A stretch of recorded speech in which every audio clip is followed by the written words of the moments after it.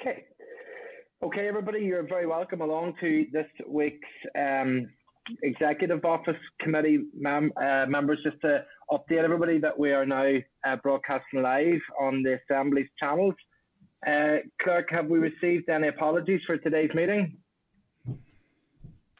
No, just George Robinson to be late. Okay, thank you very much indeed. Under Chairman's remarks, just a couple of very quick items today. I'll probably dash people's hopes in case they were expecting week 2 that this isn't the Hansford Parish Council. Martina isn't Jackie Weaver, but after last week's technical difficulties that we had during our meeting, I think we recovered well from them, but we've certainly learned a lesson or two from that. But in case anybody saw that and thought we're going to be tip-top today and have all the technical things correct for this week's meeting. But I'd like to thank members for their patience last week. It really was a case of anything that could go wrong did go wrong, and I'm sure it provided a bit of entertainment, but we got there in the end with it. Also, I want to take an opportunity to congratulate Mark Brown, who is one of the Executive Office Department Directors, who was successfully appointed to the position of Permanent Secretary at the Department of Education. So we'll wish him well. I know that he's been involved for the last number of years in a lot of the main work streams through the Executive Office Department, and I know that he had done a considerable amount of work and worked hard with groups on the ground, but we'll wish him well over in the Department of Education. And maybe, Clerk, we could write a letter from the committee just to him and wish him well as he undertakes that new role. Also, members, the Finance Committee has agreed to commission experts to advise on particular financial matters arising from the protocol. Now, in view of its oversight role, the Committee for the Executive Office has been asked to co-commission this selection of experts with the Finance Committee, and it's envisaged that the advice sought will be cost-free.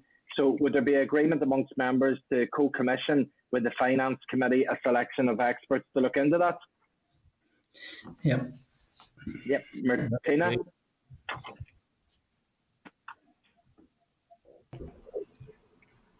Chair, Yep. I'm on mute. Yes, go ahead. Chair, just so long that we're across the panel, the selection of the panel, so that it's both the committees are involved in the selection of the panel as opposed to just one committee. Yeah, absolutely. I think it would only be fair that we're going to co-commission, that we get oversight of that. Okay, thank you, members. Members, draft minutes from last week's meeting from the 10th of February on page 6 of the meeting pack. Are members content that they're a true reflection of the proceedings? Chair. Oh, yep. Emma, go on ahead. Just one thing, and apologies, I was late into the meeting. I couldn't get the link for some reason. I think I was in the junk. It was just on the meeting that we had last week, the joint committee meeting. I think we had agreed that we were going to commit to a bit of joint work between our own committee and the Free State, just to see where that was at, if we can. I didn't notice that sort of reflected in the minutes, or maybe you're going to put it into the forward work programme. Yeah, I have it for under any other business at the end, for us just to take those various items that were listed and just get the approval for them at that stage. So, yeah, well spotted. It's good. Okay.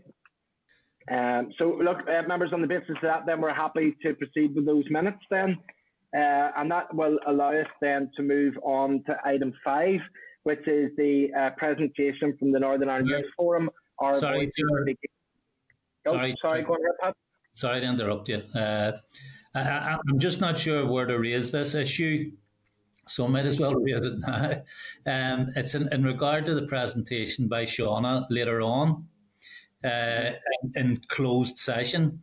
Now, there's at least one issue in that presentation, or connected to the presentation, that I think needs some public airing. So I'm just wondering, where should we raise that? What part of the meeting? Okay.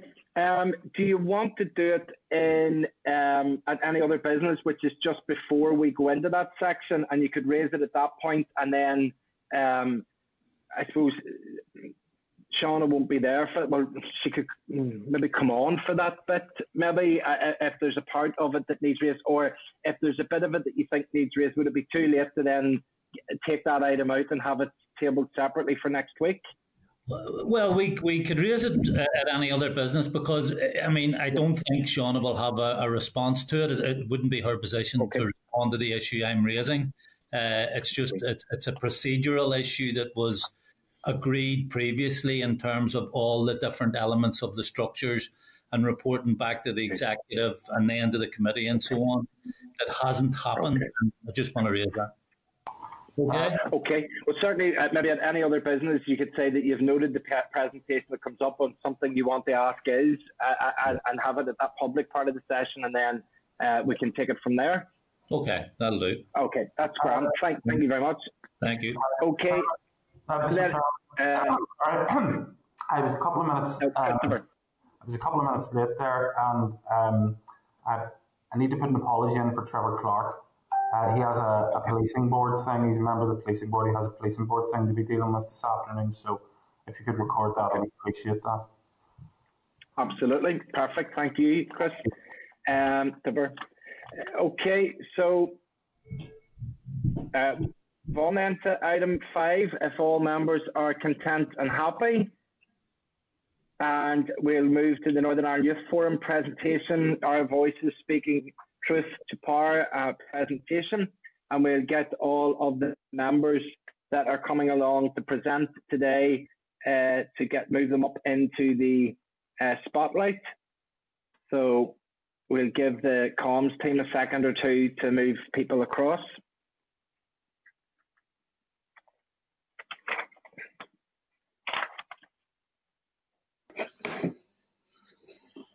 Okay, still a few more to come in.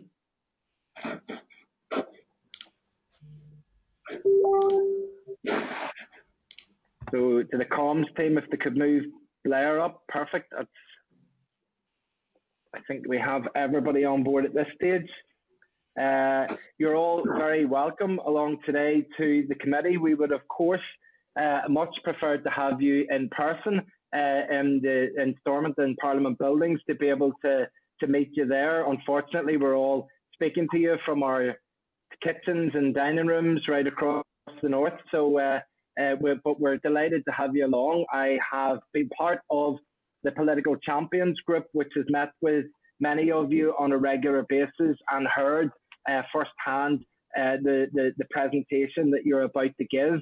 And I think it's an excellent opportunity, and you're to be commended as a group of young people of stepping up and taking a leadership role within the community, of actually asking the key questions about COVID and its impact upon young people right across Northern Ireland. And for getting such a big response, not to put a spoiler alert in there, but for getting such a big response, it really does give real validity to the presentation that you're about to give. And we're always very lucky that many of these committee meetings are watched by lots of key people. There will be quite a number of people out there from the media world, and I would really ask them to pay special attention to the information that you're about to present, because it really is such a coherent snapshot of what young people are thinking at the moment about coronavirus and the response from the executive.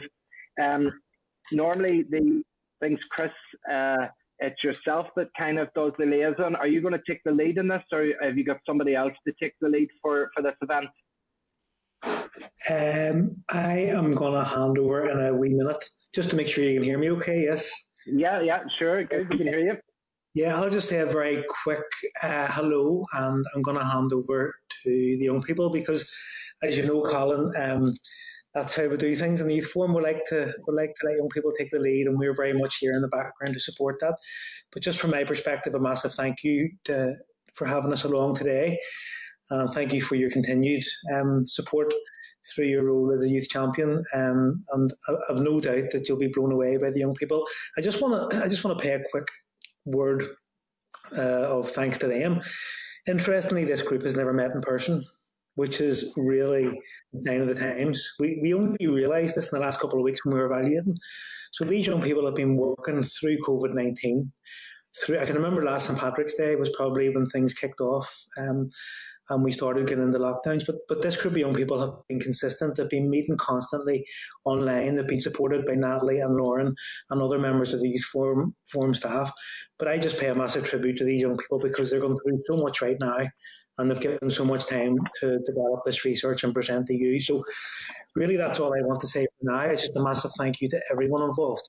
And I'm going to hand over to OT, who is going to lead you through our presentation.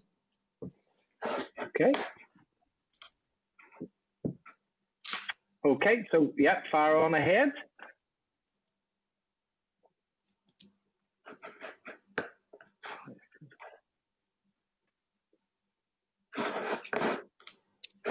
Hi everyone, my name is Arsene Tommaso Rahale. Hopefully you can hear me. I'm going to keep going and I'm going to presume you can hear me. I am Vice Chairperson of the Northern Ireland Youth Forum, which has been lobbying, advocating, fighting and promoting the voices of young people since its inception in 1979. I'm also a member of the NIYF or Voices subgroup, which has worked on 3 pieces of youth-led regional research into the effects of COVID-19 pandemic on young people.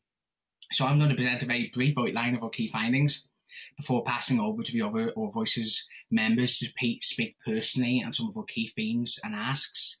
For a fuller breakdown of our research, I would encourage you all to read the Our Voices report, which we published. So we created the surveys in recognition of the fact that the COVID-19 pandemic has had a diverse range of impacts on young people, and we needed to find out what the arising needs of young people were. So across the 3 surveys, we have had 4,000 individual responses. The data we're presenting now is from our most updated survey, which occurred in November, and that had 2,500 responses. These surveys has allowed us to highlight the top issues identified by young people and the diverse range of their views, opinions and thoughts. This information has then empowered us to create platforms for young people to have their voices heard by decision makers and adults in power, and importantly, hold them to account. This has included 2 live-streamed events with our cross-party group of NIYF political champions, which have had 5.8k individual views on social media. Next slide, please, Lauren. So what do we find out? Well, some of our headline stats include the fact that 89% of respondents felt the voice of young people has not been heard throughout the COVID-19 pandemic. We presented a similar statistic to the Children's Commissioner for NI in August 2020 from one of our previous surveys, and she actually responded by saying she was surprised it wasn't higher. 74% of respondents also highlighted that they felt their mental health had deteriorated during the course of the pandemic. 55% of respondents said they did not fully understand restrictions, rules and regulations, which obviously can have a serious impact on safety. Finally, 45% of our survey respondents highlighted they did not feel safe in their learning environment or workplace, and of course that is just not conducive to learning. Next slide please, Lauren. So via the survey, we've been able to identify the top 4 issues for young people, which were mental health and well-being. That's 67% of young people identifying it. The joint first was concerns around education, learning at home and exams, and that was also at 67%. Isolation and loneliness was at 61%, and boredom came at 51%. Next slide, please. So as previously said, mental health and well-being was the joint top issue for young people at the time of the survey, followed closely with isolation and loneliness and boredom. It's of course clear to see how these issues interact and intersect to have a seriously negative impact on young people in these challenging times. Concerningly, the majority of young people also identified their mental health as having got worse over the course of the pandemic, and only 29% of respondents felt hopeful about the future. This is a very sad state for some of our young people to be in. Furthermore, 52% also feel they are not coping well with not seeing friends and family during the pandemic. That's certainly very understandable. We had an open box for comments or questions to be written in our surveys, and one young person between the age of 15 and 17 wanted the government to answer, what are you going to do to improve the treatment of children with mental health conditions in NI when the CAMHS system can't even afford to take everyone that needs help right now when they need it? So I think that's a really powerful question for a teenager to have to ask, and I think it's probably a concern for many young people.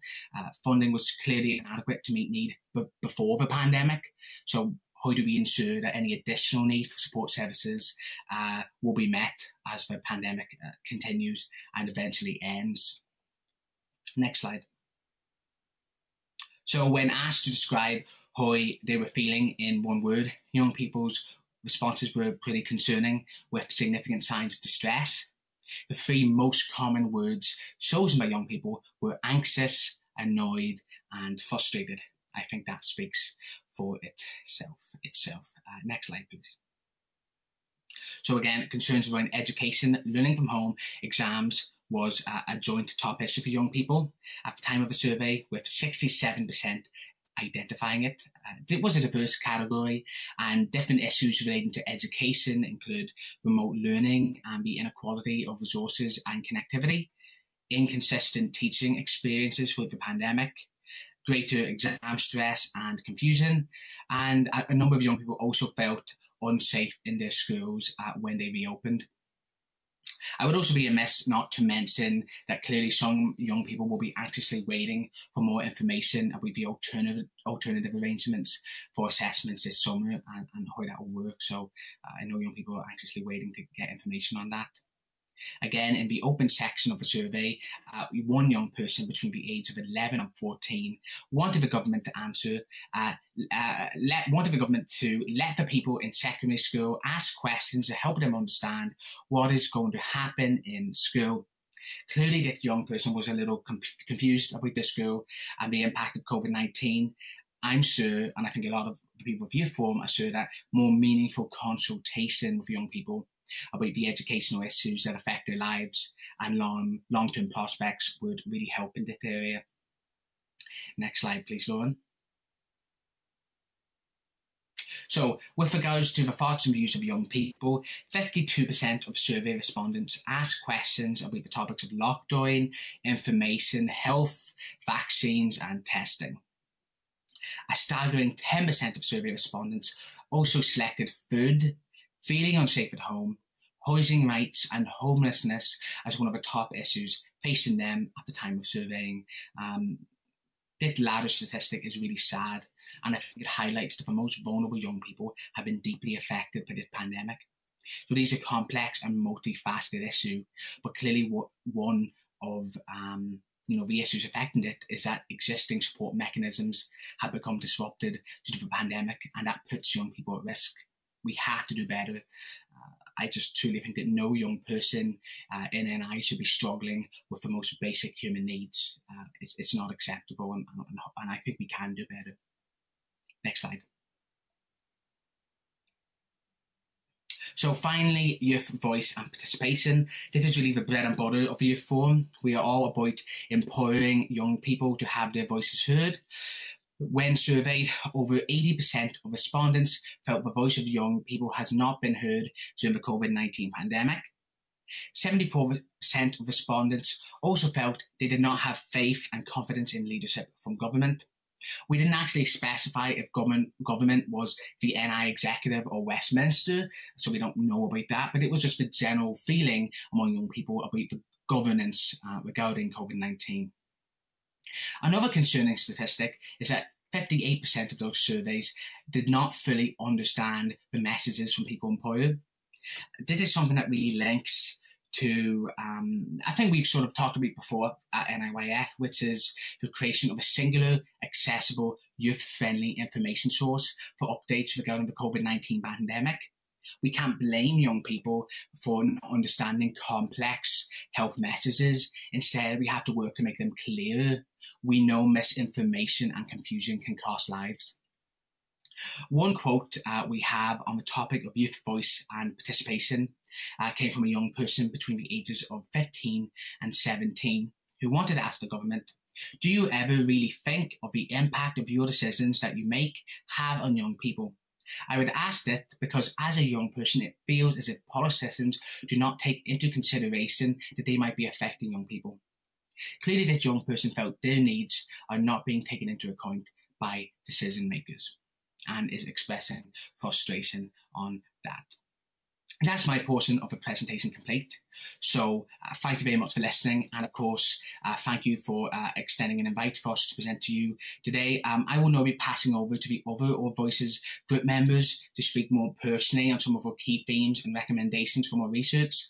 Jack is first, who will be discussing education. So go ahead, Jack. Hi, I'm Jack. I'm 14 and I'm from Ardson North Down Borough Council. I've been involved with the Northern Ireland Youth Forum for 2 years and have been a part of the Ardson North Down Youth Council since. Last March, I joined the Our Voices group and have been involved in all 3 surveys. In school, I'm in year 10 and picking my GCSEs this year.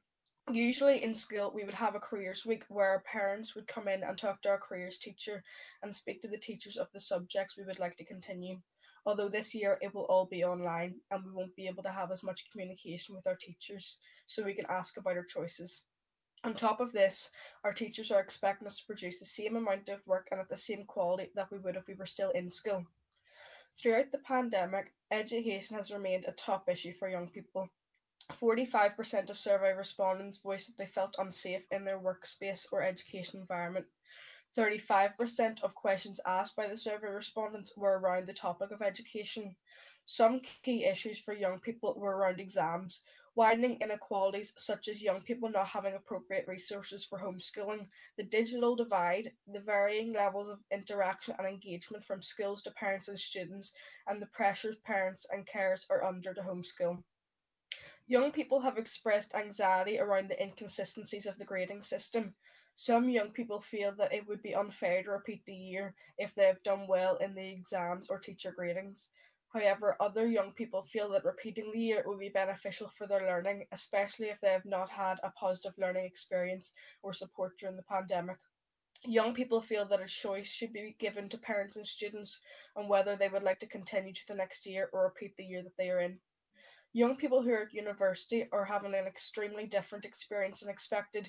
Issues raised by students include private rental accommodation and the expectation to pay rent when they have returned home. It was welcome that students receive a £500 one-off payment. However, this is only temporarily alleviating worries. Our key asks.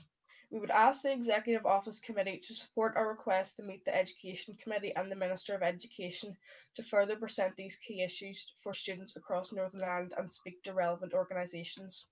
I would also like to highlight young people who attend university often have part-time jobs in the hospitality sector and are on 0-hour contracts. Students are struggling financially. What specifically is the Executive Office Committee doing to support students financially in the long term?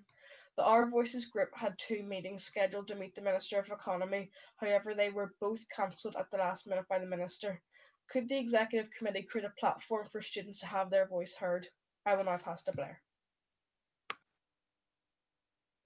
Hi, I'm Blair, I'm 26 and I'm from Ballymena.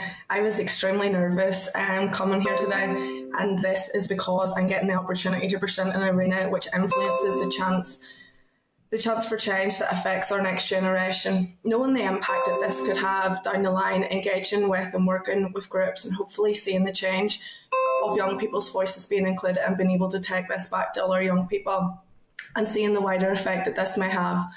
I am one of the 2 peer mentors within NAYF and I've been involved for over 2 years.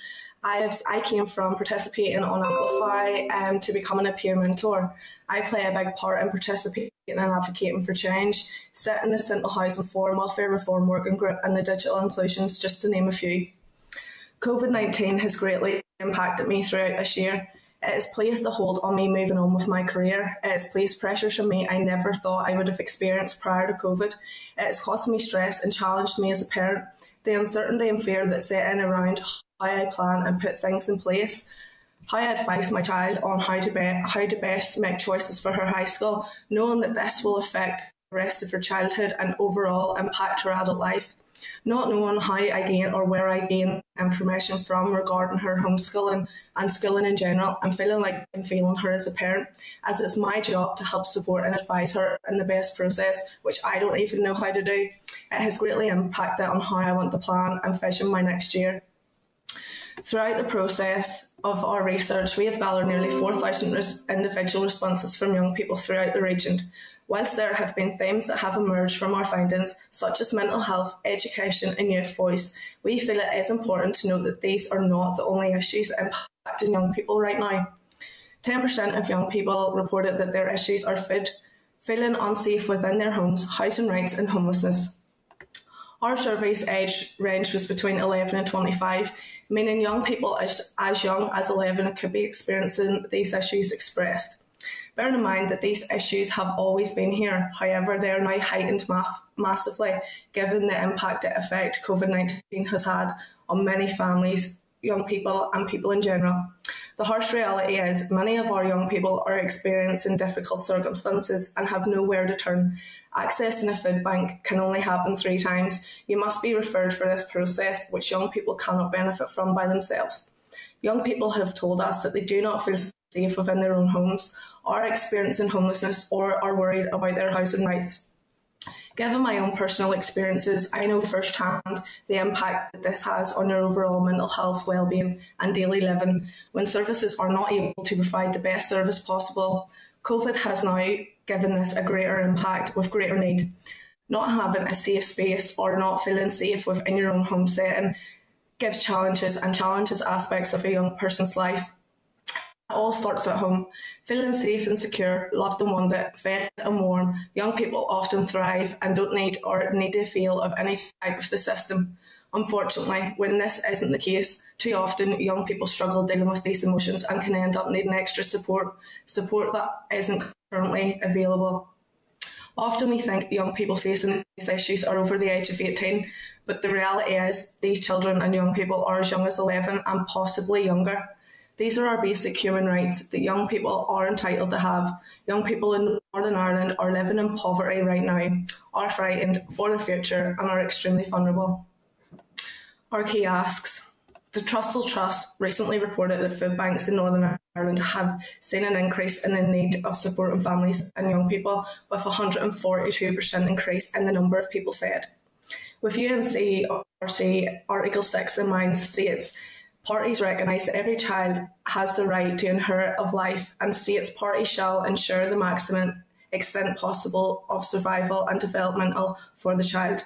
Can we get a commitment from the Executive Office Committee to ensure you're doing everything in your power to make sure young people's basic human rights are met and upheld and policies are reviewed through the lens of the impact of COVID-19?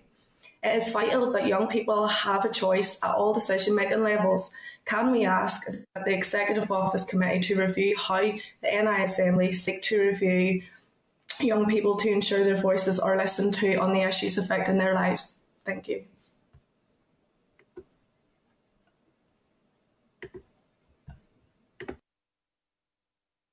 I will now pass to OT. Apologies, OT.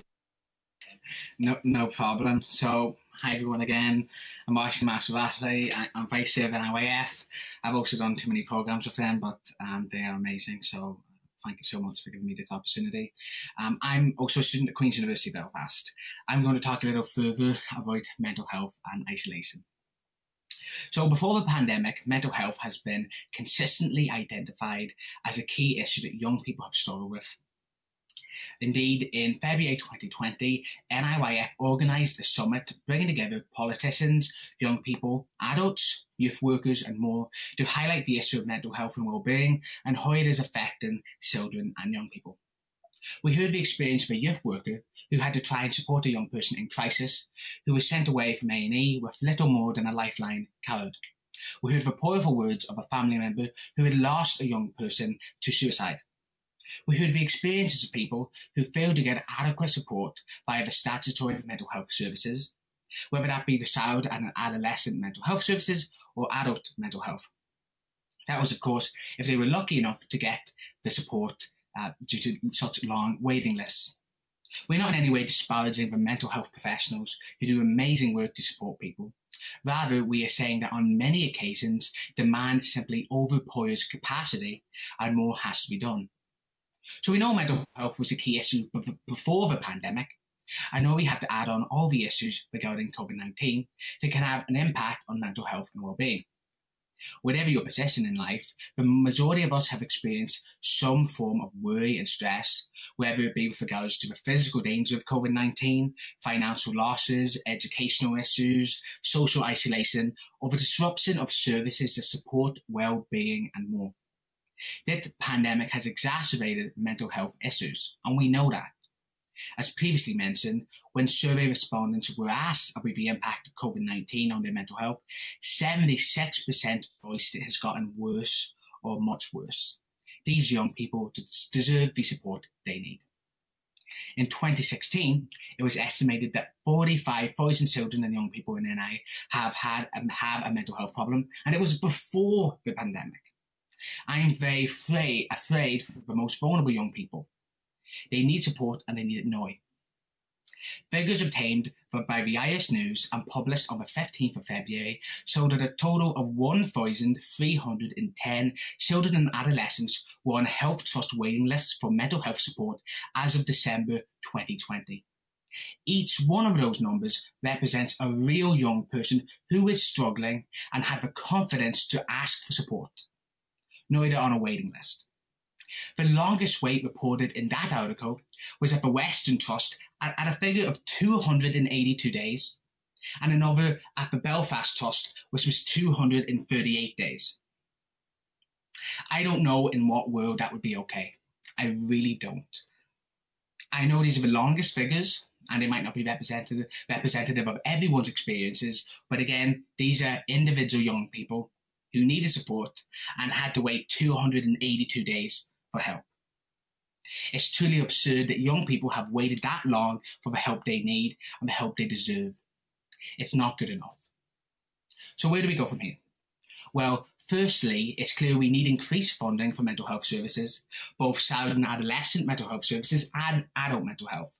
Many similar issues are in both services, and we would encourage the committee to do anything they can to help make that a reality. We also welcome the announcement of a £300 million funding boost to help tackle COVID-19 and the encouragement of the Chief Secretary of the Treasury who stated, "I would urge the Executive to use this additional £300 million to help those most in need in NI." We would like to ask the Committee for the Executive Office to consider lobbying the Health Minister around its funding boost. Please encourage him to put in a bid for some of this money to be used to help support the voluntary and statutory sector in delivering vital mental health and wellbeing services. We know the skills, we know professionals have the skills to support young people, and they need the funding to make that happen. I have seen firsthand the great work of voluntary organisations that can make a big difference in young people's lives and the statutory sector. But funding is necessary. We need to be able to meet the demand. Schools is also a big issue. The interim mental health champion, Siobhan O'Neill, recently presented to the Education Committee around the possibility of mental health assessments for all pupils ahead of their return to school. And it is something we would support. I think it's a great idea. We can't go straight back to business as usual. Young people need additional support, and we need to be able to see if certain young people need extra support. We can't just throw them back into the classroom without knowing that they may have additional needs that they didn't have before the pandemic. I would also like to mention the Elephant in the Room campaign, which is a youth-led mental health campaign by the Northern Ireland Youth Forum and Belfast Youth Forum. We are happy to say that the campaign has had a lot of engagement with decision makers, and I think that's a great thing, and we thank them for it. Some of the key asks from this campaign include the creation of a compulsory, meaningful and long-term mental health and wellbeing curriculum for all schools in NI.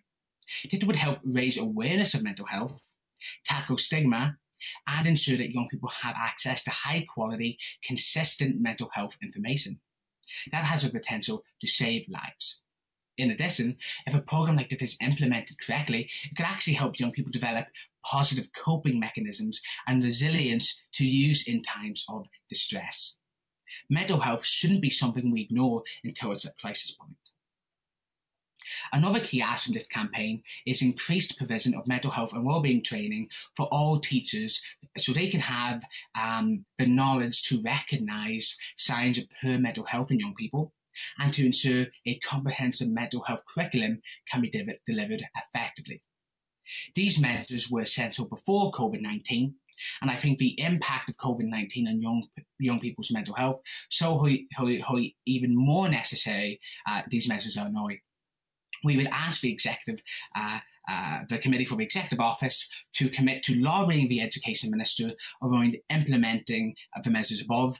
I would also encourage the Committee for the Executive Office to check out the Elephant in the Room campaign report. It's a little older now, but a lot of stuff still hasn't been done and is still very relevant, and we very much like to put that information out there. I would also say, look, I want to acknowledge some great steps forward that have happened. The Department of Health Mental Health Action Plan is a great step forward, and the appointment interim mental health champion for Northern Ireland, again, that's great. But what we're here today is say that more has to be done. You know, those waiting list figures that were published on the 15th were really shocking, and I worry for those children now. I really do. So thank you so much for listening. I will now pass over to Adam. Hi there. I'd just like to start by saying thank you very much for giving us and the Youth Forum the opportunity to speak here today. My name's Adam. I'm 18. I'm from Bangor, and like OT, I'm a student at Queen's University. I'm first year. I'm living at home at the moment, and I've got a part-time job to help fund my degree. I'm involved as a member of the Youth Forum and the Argent North Down Youth Council, and also the Our Voices group that's here today. I previously had the opportunity to participate in Youth Forum's discussions with the Education Committee and Education Minister, which I'm very thankful for. As with most people, COVID has negatively impacted me, mainly through my university experience. Socially, COVID has limited the opportunities I have to meet new people and enjoy the traditional university first year experience. I chose to stay at home, and many students I know have done the same. From my experience, being a university student has been a lonely one. Although Queen's has done a great job at offering online events for students to network and make new friends, the experience isn't the same. COVID has diluted the university experience into a laptop. Academically, COVID has limited the teaching methods available to all students, hindering the learning experience. While COVID has brought unprecedented challenges, it's given unprecedented opportunities as well. Personally, I would never have imagined speaking to the Education Committee or this committee today. I'd like to thank the Executive and those in government for the successful steps they've already taken to combat the pandemic. Regarding Youth Voice, the NI Youth Forum have had the opportunity to speak to decision makers at Stormont, such as the Education Committee and the Education Minister, and those meetings have been invaluable. More successes can be made if young people are more involved in the decision-making processes. And while COVID has affected all ages, young people will inherit the UK economy faced an almost double-digit recession in 2020, and the social consequences of the pandemic most severely. Therefore, the lack of youth voice has been one of the key issues for young people throughout the pandemic. There have been excellent opportunities for youth participation in government, as previously mentioned. However, we often haven't been able to promote the voice of young people to the extent that we need. For example, a meeting between the NI Youth Forum and the Economy Minister, as previously mentioned, was postponed twice, and this meeting now appears to be in limbo. Instances like these have happened previously, with a youth press conference featuring the First and Deputy First Minister proposed by the Youth Forum, happening in a similar format as those experienced in countries like Norway, being placed to the wayside. This youth press conference has been lobbied for by the Youth Forum since the start of the pandemic, with subsequent letters from NIYF political champions requesting this also. These efforts were met with no acknowledgement, but instead a subsequent Cool FM youth press briefing carried out in December with the First Minister and the Deputy First Minister. While we're thankful this happened, this briefing had a small runtime and a limited amount of young people. Regarding this conference, the Northern Ireland Youth Forum are calling for a youth conference with wider youth population. This would be in partnership with relevant organisations to ensure that the most vulnerable youth voices, as mentioned before, those in poverty, those really struggling, can be heard. It is important to us that we engage with as many young people as possible. While the announcement of the Youth Assembly in June 2020 is welcome, youth voice is essential for cooperation, but also for the rights of young people. As previously mentioned, this pandemic will perennially impact young people. And as outlined under the United Nations Convention on the Rights of the Child in Article 12, young people have a right to have their voices heard about decisions that impact their lives. Ultimately, COVID offers unprecedented opportunities for cooperation. It has led to further opportunity for reflection on how we live our lives and offers the chance for change. This change can be achieved with sustained future consultation between young people and government. So what are our key asks? Can we have a commitment today from the Executive Office Committee to ensure that a youth press conference is rescheduled as a matter of urgency in line with UNCRC Article 12, so that young people have a right to have a say about decisions that affect their lives? Additionally, 74% of our survey respondents have expressed they do not have faith and confidence in leadership from government, as previously mentioned. Can we ask the Executive Office Committee, how are you meaningfully engaging with young people now and seeking their views, thoughts and opinions about the important decisions that impact their lives? This will not only benefit young people, but also those in government, so decisions that they make are followed by young people. In conclusion, thank you very much for giving the Northern Ireland Youth Forum the opportunity to speak to those gathered here today. Thank you for listening. I hope that this cooperation between young people and government illustrated here today will continue. Thank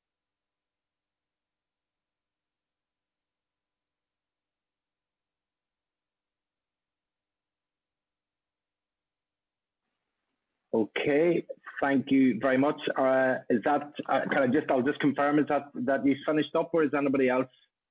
She's finished up. Perfect. Okay. Listen, thank you very much for that presentation.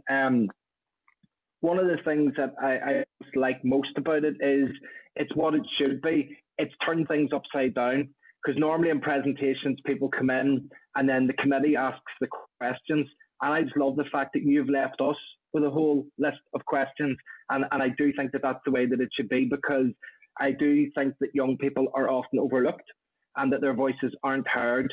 And you today have between you, and that's through Oisín, through Adam, Jack, Blair and Lauren, you have provided clear and articulate and informed voices from yourselves, but you're representing 4,000 voices.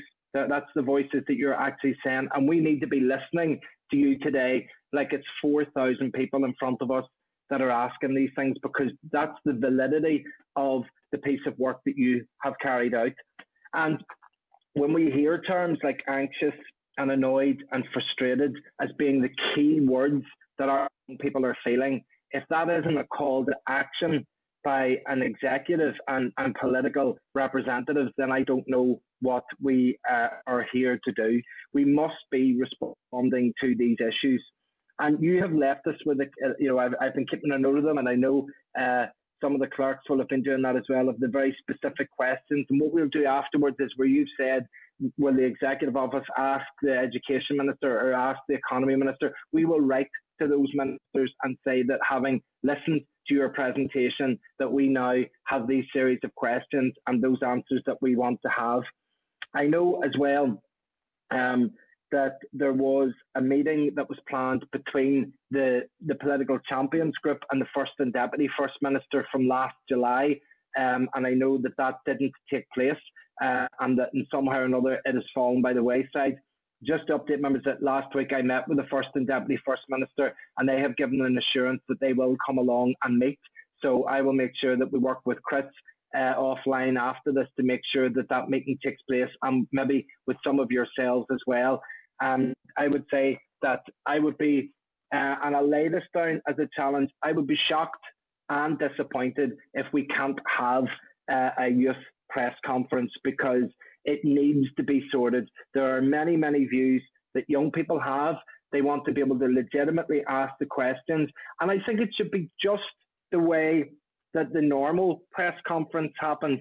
And by that, again, I set down the challenge, which is that you don't submit your questions beforehand. Journalists don't submit their questions beforehand so that they get them cleared and the answers prepared. So I think that the young people that take part in that press conference should be able to ask, exactly just like regular journalists, the question that they want, and to be able to get the answers that they would like to hear.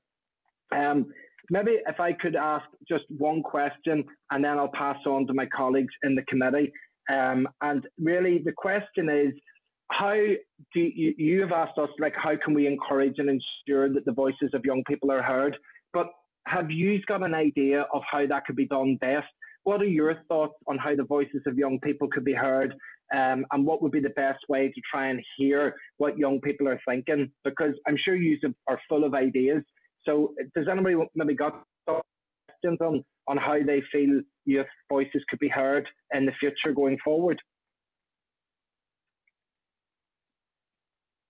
Maybe, Oisín, do you want to either take that or pass it out to somebody?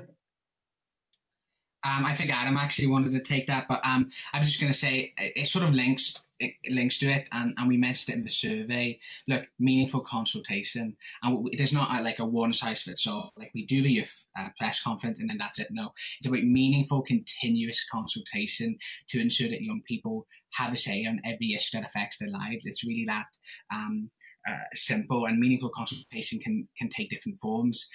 One thing we also have talked about, which is sort of related to this, is the idea of youth-friendly information of COVID. When we were in a meeting with the Minister of State for NI, and we said, look, we think this should be youth-friendly information, one information source for young people to go to so they can know what's happening with COVID. He said, that's a great idea, maybe you should do that. Of course, we can't do that necessarily on the basis of we would be interpreting regulations, and there's issues with that, but we would love to have a partnership with the executive. And when they release new regulations, we can come in and we can create a document that's clear, concise for young people, because we hear that a lot, that young people just don't understand, and it's being worded in ways that are confusing. But if we can simplify that in a way that's suitable for all age groups, that really saves lives. But I'm going to let Adam jump in there, because I know Adam wanted to. Actually, I went off topic there a little bit. Adam, do you want to jump in on that? Yes, please. I'd agree with all the points that OT said. I'd just like to emphasize the Youth Assembly. I think that's a great way of meaningful and sustained cooperation going forward. I know that it was announced in June 2020, and obviously with this pandemic, the actual ways and means to create this assembly has been severely hindered and limited. But I think that is a great way of sustained cooperation going forward. It shouldn't have to be that we put out a survey that young people can actually say, the 4,000 young people can come to us and say, this is how I'm feeling. It shouldn't be a survey. It should be people coming to people and saying, this is how I'm feeling. Can you maybe put it to the Youth Assembly? And then that goes to government that way. I think that is a really amazing way of sustained cooperation going forward. And I hope that I hope that can be put into effect in the future, hopefully, once COVID kind of dies down a bit. I think Chris wanted to come on as well.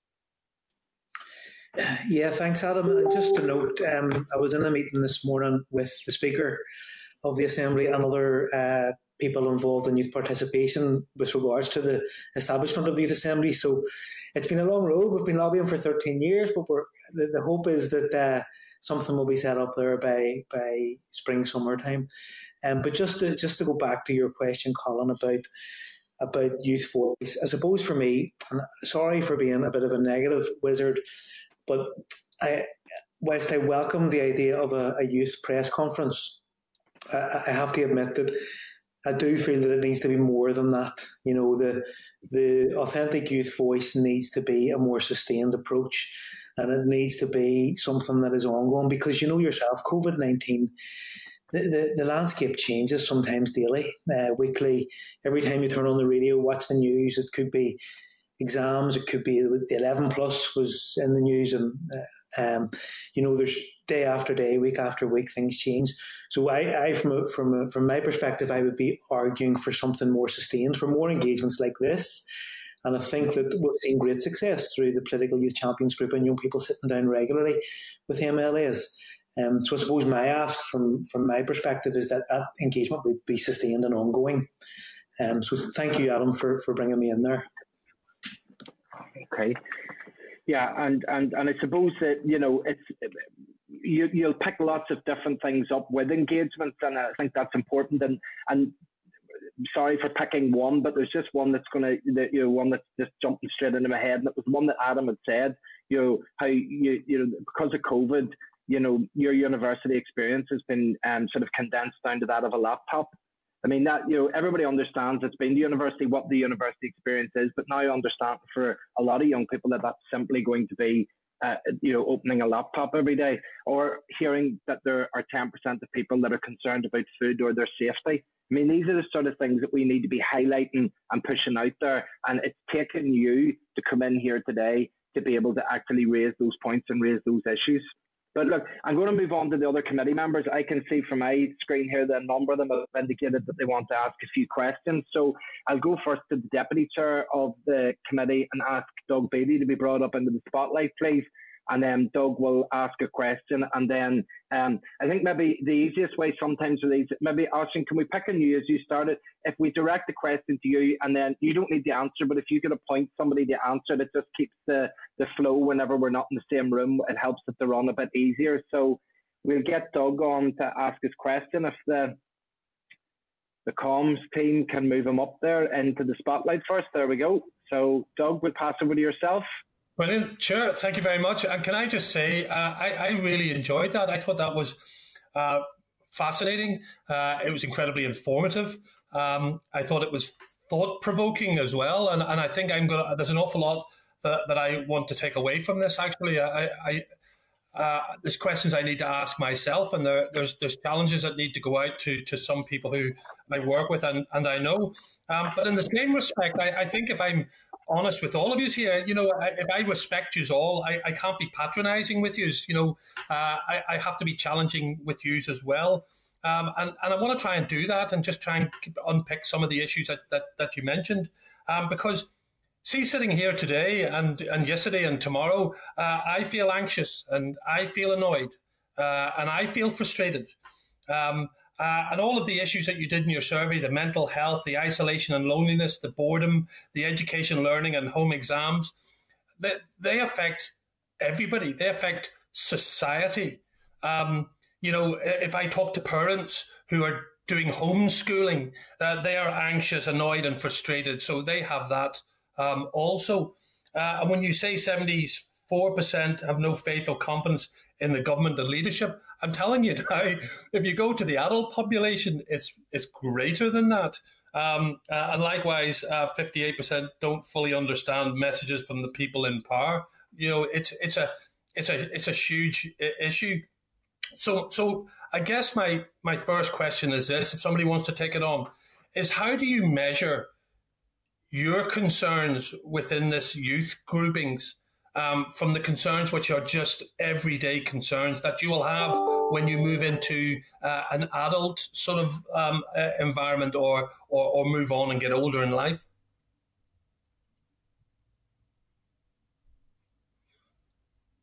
I'm going to pass on to Chris Quinn on that one. He would like to answer it. Chris, do you want to go ahead? Sure, OT, thank you. Listen, and if anyone else wants to come in, just give me a signal. I think, Doug, look, your points are very valid. Like, this is affecting everyone, regardless of age. It doesn't discriminate. There's no doubt. I can't sit and we can't sit and argue about that.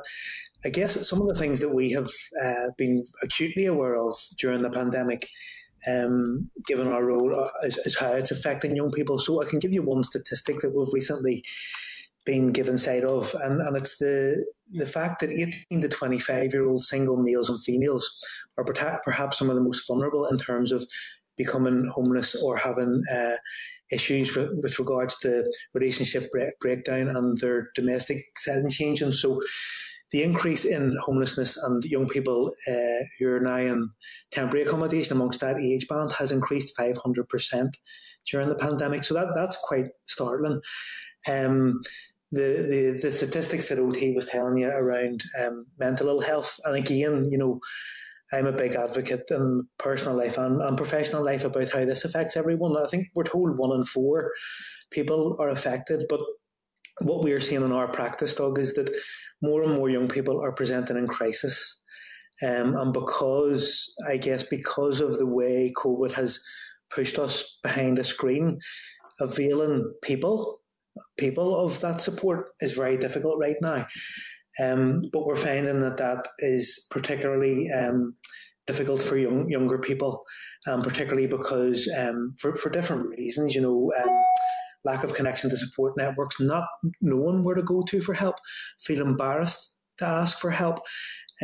So I do take on board your points, Doug, that yes, this is affecting everyone. And there's no doubt, young, old. I mean, my granny was 90 this year, and she's afraid to leave her home, and she didn't come to our house for Christmas dinner. So there's no doubt that it's affecting all of us. But our research is showing that young people are acutely affected by this, and those homelessness statistics are one indicator. I don't know, OT. I don't know if anyone else wants to come back through. Can I just jump in, and maybe that'll help if other people then on this question. I think it's a really, really important, because what you've just said to me, which is a great answer, by the way, is the issue that our younger people don't have the coping mechanisms. And therefore, what we need to try and do is build in coping mechanisms at a younger age. Because I know we talked about how do we get teachers to act as mental health risk managers, so to speak. But the question is, do they have the capacity to do that? So is this something around trying to create an education to give people coping mechanisms? Is that a fair analysis? Look, I'll just jump in and say, look, I think that's a really big part of it, and that's one of the things we've been asking for at NIYF through the Elephant in the Room campaign, is that, again, one of the reasons why young people have found it so difficult is they're going through a developmental process. They haven't developed these coping mechanisms maybe as much as an adult would, and actually there's very little direct support to develop these in the current institutions. It's about your A-levels, it's about the GCSEs, it's about getting through those things, but then for no fault of teachers or anything, we don't focus on, okay, how do we build resilience, and how do we tell young people, what do I do in crisis? How do I cope with these challenges we're facing? And so young people haven't had that education, and they're facing a giant challenge with less support. And so, we're saying one of the demands that we put in the Elephant in the Room campaign is, let's have a comprehensive mental health curriculum that highlights about stigma, that highlights information, that says, whatever age you are, you can develop positive coping mechanisms suitable for that age group. But we don't have that provision in schools. But if we train teachers and we commit money to doing so, then actually that will help young people a lot, and it's a big one that we talk about. So look, I think it's a great thing. I just saw Adam would like to jump in on that quickly, so I'm going to pass to him. But yes, it's a really good point, and one we're talking about. And again, with regards to adults struggling, I think it's right. When we ran our mental health event, we had adults come to that event and say, I'm on a waiting list and I can't get support. So actually, we need to commit more funding for mental health and wellbeing services. Because those waiting list statistics, I was shocked when I read them, and I really wanted to put them to people to say, look, we need more funding on that. But it's not just let's commit to mental health services. It's a comprehensive approach, and that's what we're really asking for. So that's a really good point. I'm going to jump to Adam here because he just wanted to jump in on that. Thank you so much. Yeah, no, thank you very much for that. I completely agree with your point that it is everyone that's affected by it. I work at Tesco, and just speaking to customers, it is some of the elderly people, some of the people who are, middle-aged that are affected by it as well. And you hear them and you hear their stories and you feel for them because as a young person yourself, you're going through that. But I think in regards to the faith in government and the lack of faith in adults and in the youth, I think if we set up as a young person, we set up now cooperation between young people and government going forward. And when those young people develop into adults, they will think, I was listened to now, so I will be listened to in future. I think it's tackling the issues now that young people face, so when they become adults in society, that they go, this government has listened to me, I feel confidence in them, I have faith in them. And I think some of the issues in mental health as well, if you tackle an issue if you tackle a young person's mental health problems now, as they grow up, they will be more resilient and they will have the skills to combat everyday life as an adult.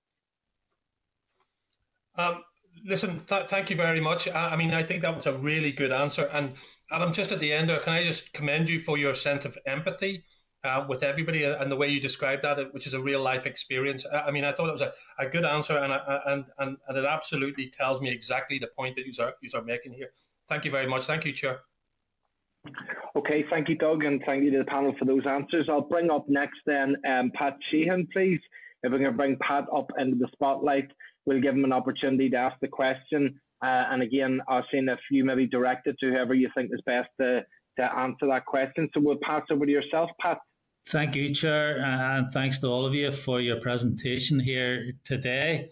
I'm also on the Education Committee, and OT, you mentioned Professor Siobhan O'Neill giving evidence to the committee a couple of weeks ago.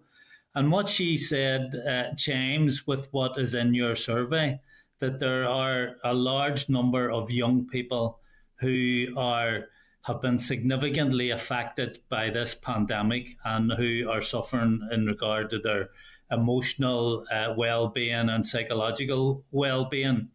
And I have been arguing that the Education Minister needs to put in place a coherent, coordinated and integrated strategy to deal with the problems that our young people are facing. Because young people are going to be facing these difficulties. Some are going to be falling behind in their learning because of difficulties with the remote learning at the minute. And there are issues around physical exercise which can help. So there needs to be a cross-departmental approach, the lead taken by education, but health involved, maybe communities involved and so on. We need to incorporate the skills and expertise out in the community and voluntary sector. We need to involve sporting bodies like the IFA, GAA, Ulster Rugby, and so on. But I mean, I have to say, this isn't the sort of something we need to develop over 5 years. This needs to be done and done now. I mean, if 74% of young people are saying that their mental health has deteriorated since the beginning of the pandemic, this is urgent, and we're facing an unprecedented crisis that demands an unprecedented response. And you'll be aware that there's now an extra 300 million available for the COVID response that was thought initially might have to go back to the British Treasury. And in the Education Committee this morning, we agreed to write to the Education Minister and ask him to make a bid, and an ambitious bid, for some of that funding. But really, I suppose what I want to ask you is, I mean, would you be in agreement with this type of approach of an integrated strategy? And if you are, is there anything in particular you would like to see in it? Thanks.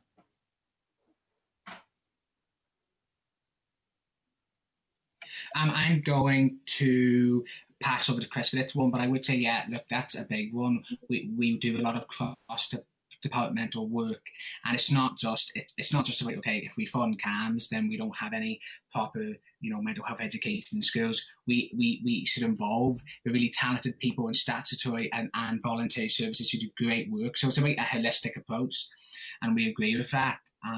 And when we talk about it, we did actually, Elephant in the Room did engage with Siobhan O'Neill, and every time we talk about it, people are in agreement, and they say, look, this is very, very few people will say, no, we don't think there should be a mental health curriculum in schools to support young people. We shouldn't have a more holistic approach for mental health. So people always agree, and then very little happens. And I think if COVID-19 doesn't put us into action now, I don't think it will ever happen. This is the time where people really need it now. And I would hope that the challenges we're facing now, it's the time to actually, okay, we've agreed on it, we've talked about it a lot, let's actually get it done. And I'm going to pass on to Chris, because I know he does a lot of cross-departmental work on it.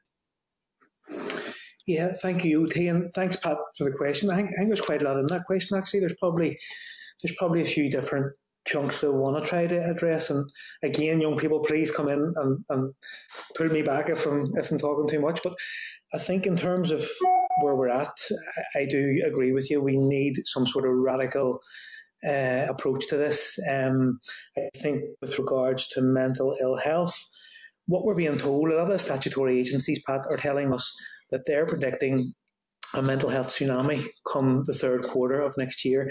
So we're in the middle of a recession. We're in the middle of a pandemic. This is unprecedented in anyone's lifetime, I'm assuming. I don't know. I didn't live through the World Wars. I don't know if it was anything like this. But I think as a society, this has really taken a massive toll. So even prior to COVID-19, mental health was a huge issue. We talked last January, we had an emergency meeting because people were finding things so hard, and that was pre-COVID. And we had talked about how the mental health strategy just wasn't cutting it, and we needed to look at that again. In terms of education, in terms of all these things, I have to say, as a member of society and as a parent and as a youth worker and a third sector leader, I'm very, very worried. And, I think that what's going on with our young people in terms of their mental health and physical health, it makes me really sad, actually. I think in terms of education, and I think the Education Committee is a great vehicle, actually, to have some of these really tough conversations. My own personal opinion is that children and young people should have the option to repeat this year.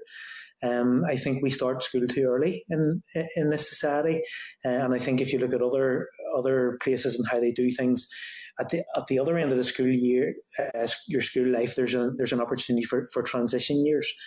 I'm just looking at my own children, and I'm wondering what they're losing out on in terms of literacy and numeracy, in terms of going on to the next level in their lives educationally. I think we need a really urgent conversation with the Minister for Education about what can we do, what can we do in terms of radically addressing this issue, and then the issue about cross departmental working. I've been involved in some conversations through youth services, the youth services, about how we need to drill down on this. And I know there was a Children's Services Cooperation Act that went through the Assembly in the last couple of years, which sort of speaks to that. But that's very well. But I think it's about action now. It's about how do we respond to this crisis. And Adam did say earlier, we are trying, politicians are trying, ministers are trying, and it's no easy feat. But I do think, Pat, there's a real need for a real radical look at this. And I think the Education Committee would be a good starting point, because I know some of the unions are speaking out, teachers' unions are speaking out about this now, and I think we need to do it urgently. We can't wait. We really can't wait. Yeah.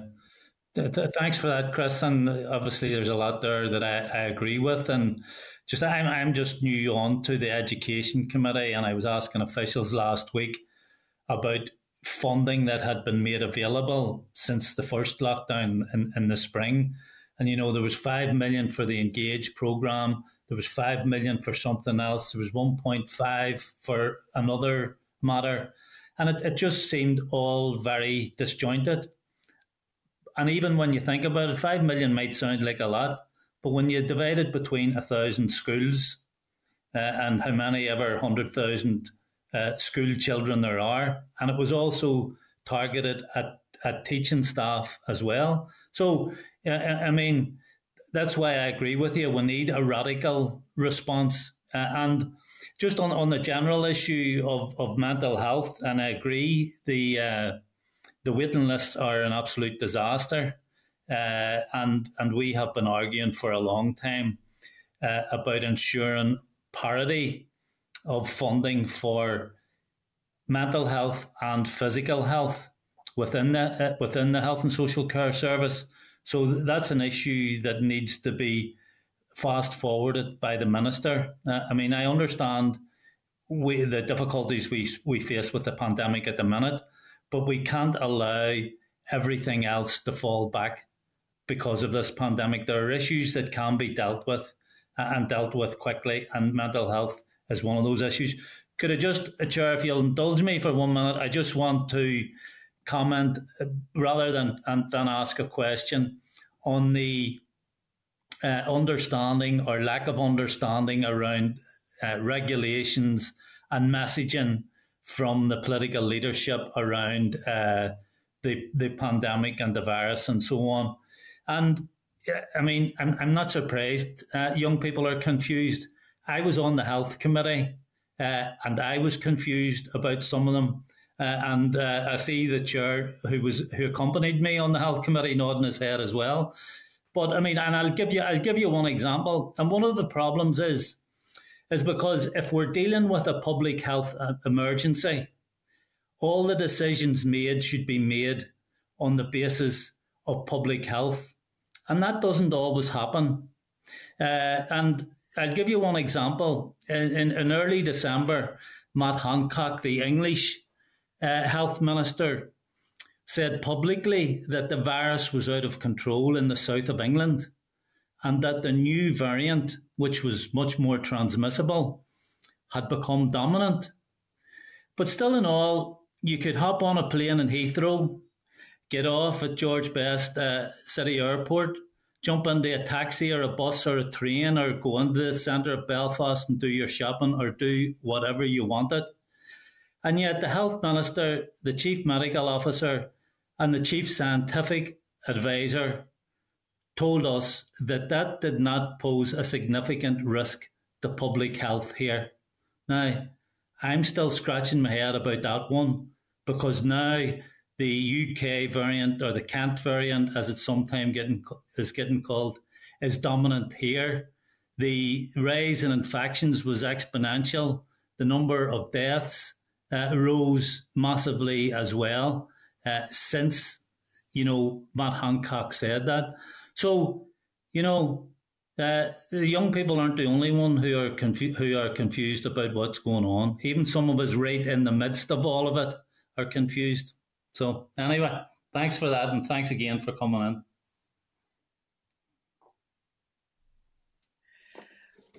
in. Okay, thank you very much. Oh, yeah. Go on ahead, Chris. Yeah, Natalie, were you still wanting in there, or did your point pass?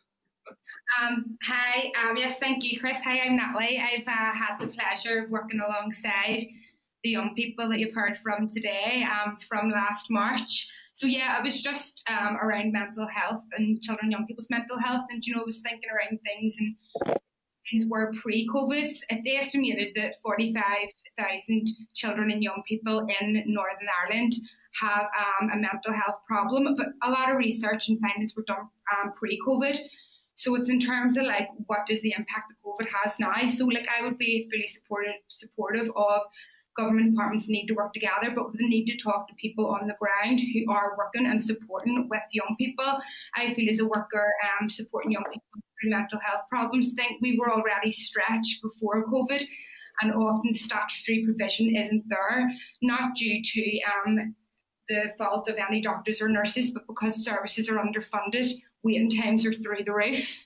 And just a wee point around earlier as well, around young people having a right to have a voice, and some of the points that were raised earlier. I think it's important to note as well that adults in society can vote, and that's how their voice is exercised, where young people don't have, or aren't 17-year-olds and under aren't able to vote. So I think that's important to note too. So how are young people's voices being heard?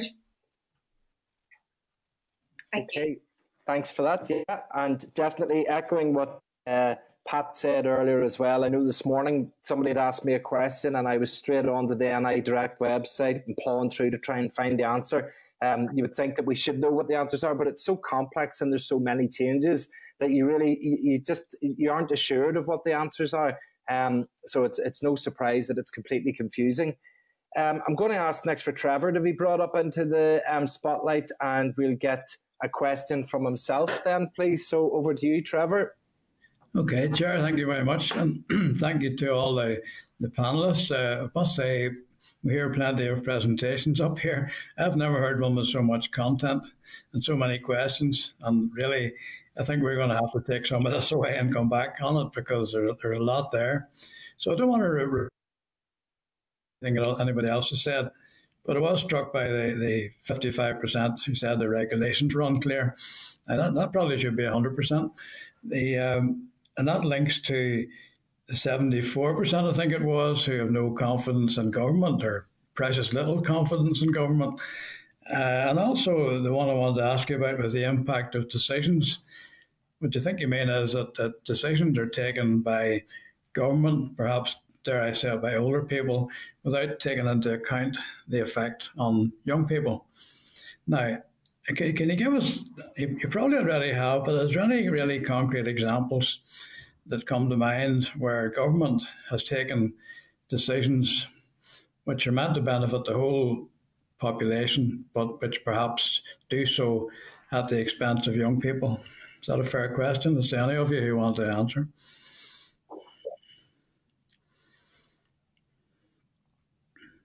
OT, would you like me to make a stab at, and then you can come in behind me? Would that be okay? Yeah. Yeah. No. Yeah. 100%. That's fine.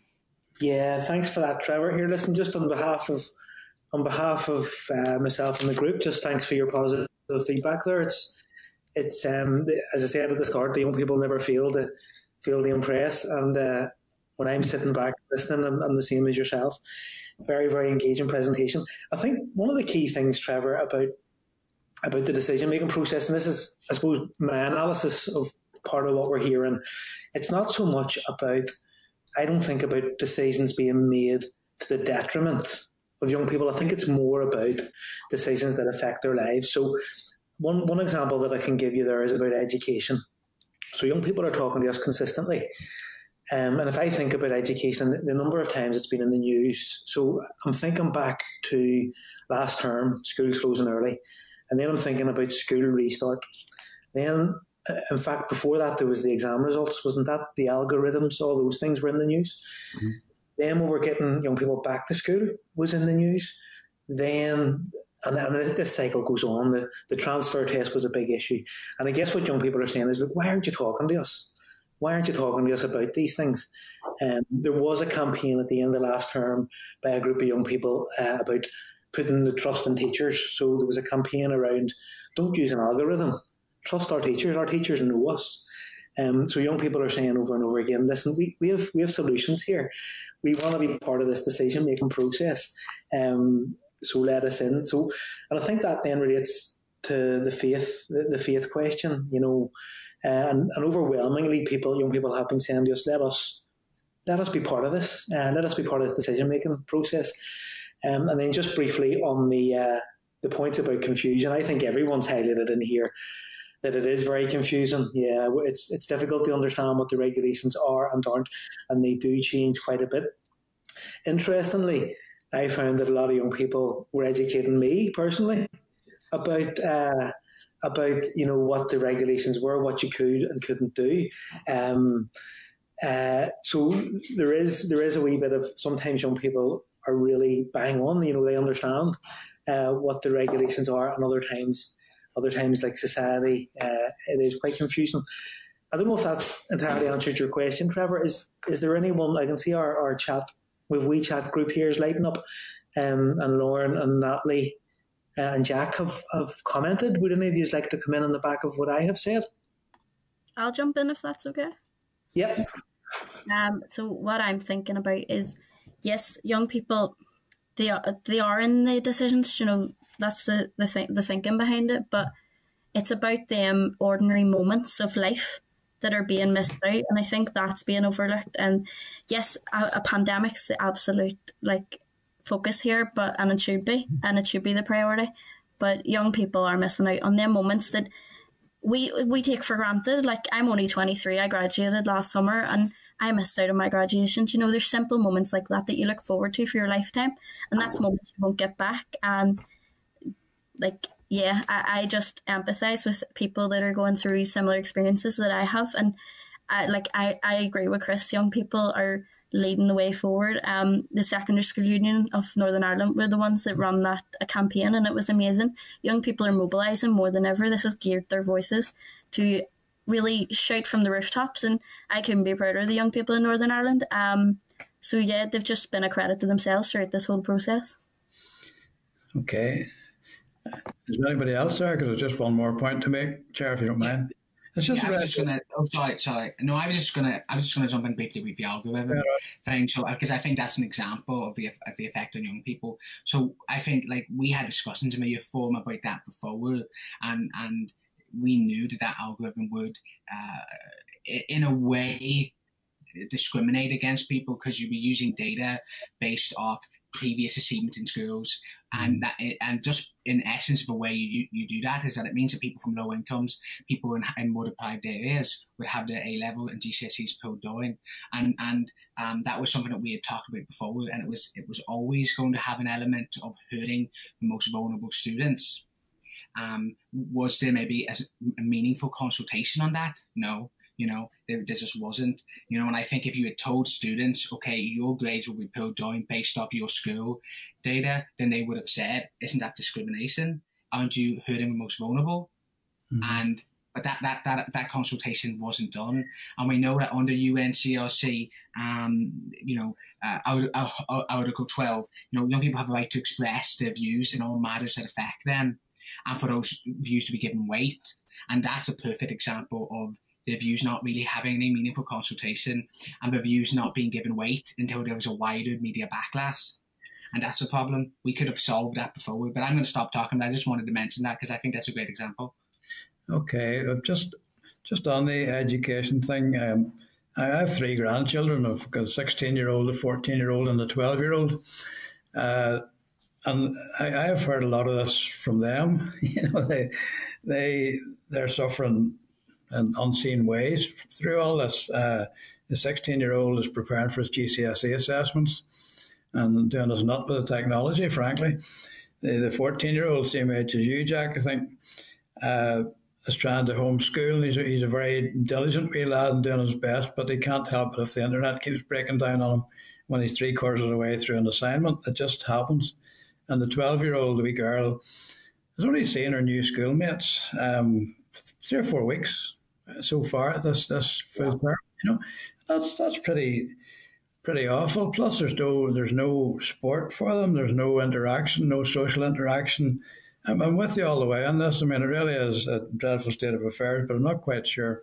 We have to plan our way through the pandemic. And when I hear Chris talking about repeat year, perhaps there may be something in that. I just wanted to ask Jack finally, because there's no real question there.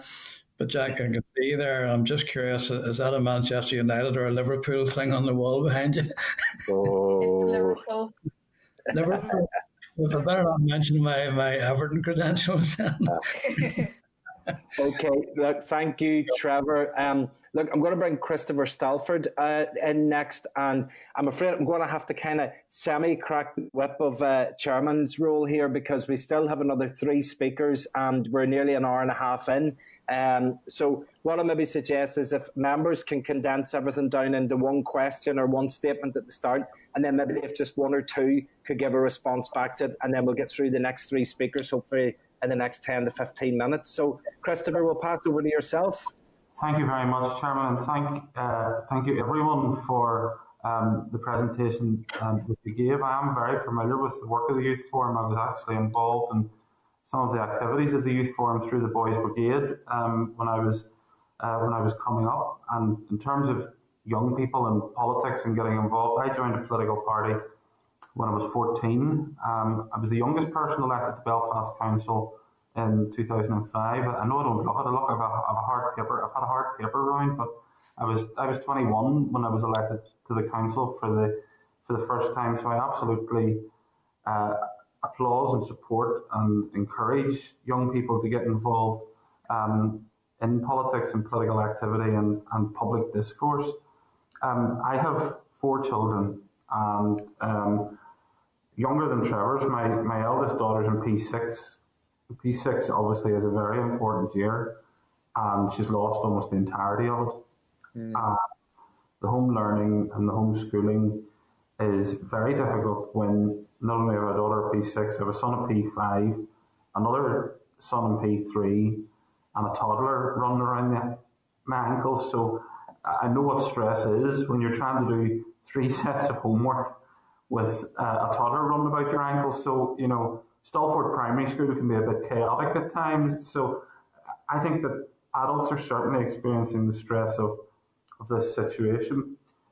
I also represent the area that includes Queen's University, and I have been contacted by lots of people, and I think it's frankly unscrupulous behaviour that if students aren't able to get their year at university, for landlords to be holding them to contracts on the properties, I just think is really unfair, and they may have the law on their side, as in a contract has been signed, but the moral and the decent thing to do would be to cut people a break.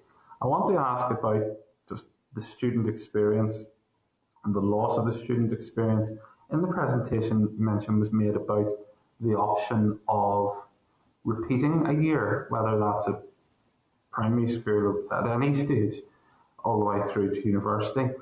I have to say I had some sympathy with this. And then what are the implications of if you institute that approach in terms of university? Do you know what I mean? So the university admissions, and it's almost like a domino effect. But I have some sympathy with this because, as I say, my own personal experience, I think it would be beneficial for my child to be repeating P6 because she's lost so much of it.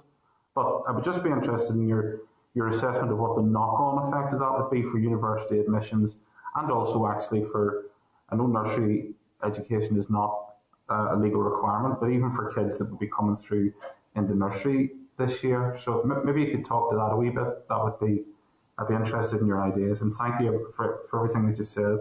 Thank you.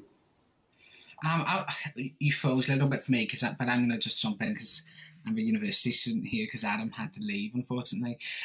He has to go do some work. But in terms of its effect on university admissions, I know actually that would be one, and there are actual real capacity problems in universities, and maybe that would be a challenge. But actually, you can actually look at it in terms of the maximum aggregate student number cap, which is an operation in the North. And what that means is that actually students, the student numbers are limited by the executive. So their capacity doesn't necessarily, the real capacity in terms of the university doesn't necessarily meet that aggregate student number cap. So we know that universities like Ulster have been fined money because they took on too many students, which I see it as a little absurd. I understand why, because the executive has to put money towards students. But if you remove that number, then that would at least help a little bit, that the universities would be able to take as many students to actually meet the capacity they can facilitate and not have to deal with an arbitrary number. Because I always find that very sad, that we're that number, and we don't have time to talk about it a lot, but I would encourage you to look into it, is that number can mean that we lose students here. Students who could get capacity at Queen's or Ulster have to go to England. And we suffer brain drain because talented young people are going to England and they're staying in England because they have to, because there's an arbitrary number that the executive has, and so removing that number would actually be one way to deal with capacity in terms of universities. And I don't necessarily know how many people would want to stay back a year. But I know if I look into my experiences as a young person with a disability who had a classroom assistant growing up, I would not have been able to function properly in that environment. And I look back and I think, would I be in university now, studying politics, philosophy and economics if I lost that year and lost that classroom assistant support from that school that, helped me develop in a healthy way? I don't think I would. So in my case, I think I would really have to stay back a year. And it's about the individual choice. We shouldn't, hurt young people's long-term prospects because it would face a lot of administrative challenges, and it would, and you're right in that end. But some young people's long-term prospects would suffer greatly, and I don't really think that's fair. I just know for me, without the support I had to get me through school, I wouldn't be where I'm at now, and I don't think I could have handled it very well. I don't really have time, but can I jump in jump to Chris? Was it who wanted to jump in on the school experience, not university? Is that right? Yeah. Yes, thanks, OT. And just really quickly, because I know we are pushed for time. I think for me, Christopher, it's about opening up that conversation and really looking at it. I think we need to look at it because we have done some very initial work. And I know Natalie will come in behind me to talk about this a little bit more, but in some of the groups that we're operating in, we have posed this question, and there are mixed views. So for some people nearing the end of their student experience in university, for example, they want to get over that line, they want to finish, they want to get out and work. On the other end of that spectrum, you have children who mightn't have the literacy and numeracy requirements that they need to go into post-primary education. Or I think the challenges with the challenges with online learning, the assumption is that you can read, very, very basically. The assumption is that you can read what's being put on that screen, and that's not. OT has very articulately spoken about his journey. So I think for me, it's about opening up that conversation and having an inquiry into that, because I know it's not every young person will agree. There are mixed views, and I'm talking, I suppose, as a parent, I'm seeing my children missing out as as a person working with young people, I'm hearing all these different views. So I think we need to open up that conversation really quickly and look at it. Natalie, did you still want to come in on the back of that? No, you okay? Yeah. Okay, so yeah, I think it's just about choice and an inquiry. Open up an inquiry into that as expediently as we can. Okay, thank you very much, and thank you, Christopher, for that question. Christopher, elected at age 21 to the council, is a great role model there for young people, albeit those 40 years have flown past, Christopher, haven't they? In popular belief, he wasn't elected in 1846. We'll say nothing. All right, listen, thank you, Christopher. We'll pass next to Martina Anderson, please. If we could get Martina up into the spotlight, please, and then we'll take the question from herself. Thank you, and it's hard to distill after all of those different presentations into one question. So the chair will try and cut me off, I'm sure, but it's impossible with you to do justice by just asking a question. I want to say I was really taken by Jack in the first instance as the first person on after Chris there, because all that you said in relation to what you're experiencing with regards to the restrictions in education. And I suppose it struck me that it was crucially important to be talking about the different committees, and therefore having the like of some of the members here, like Pat Sheehan, who's on the Education Committee. That sort of gives you an understanding that you're not just talking to MLAs who's on this one committee, because, we're on different committees. So even when I was listening to some of the things you were saying, I was also having my infrastructure head on me, because I'm very much of the view, nothing about yous without yous. So I am a firm believer in participatory democracy. I don't believe that any elected representative should be in any institution that doesn't have a participatory exit, that part of it. So one of the things that when Chris was saying there's been a 13-year campaign, I remember it well, almost throughout the history of that campaign to get in the Assembly a youth forum. I have spoken, and prior to his coming on here today, I had spoken to the Speaker, and just to get an update as to where things are at, because I was under the impression, and I think you're all across this now, that the fact that the Speaker is actually taking the Youth Assembly really, really serious, and there has been senior management team assigned to it.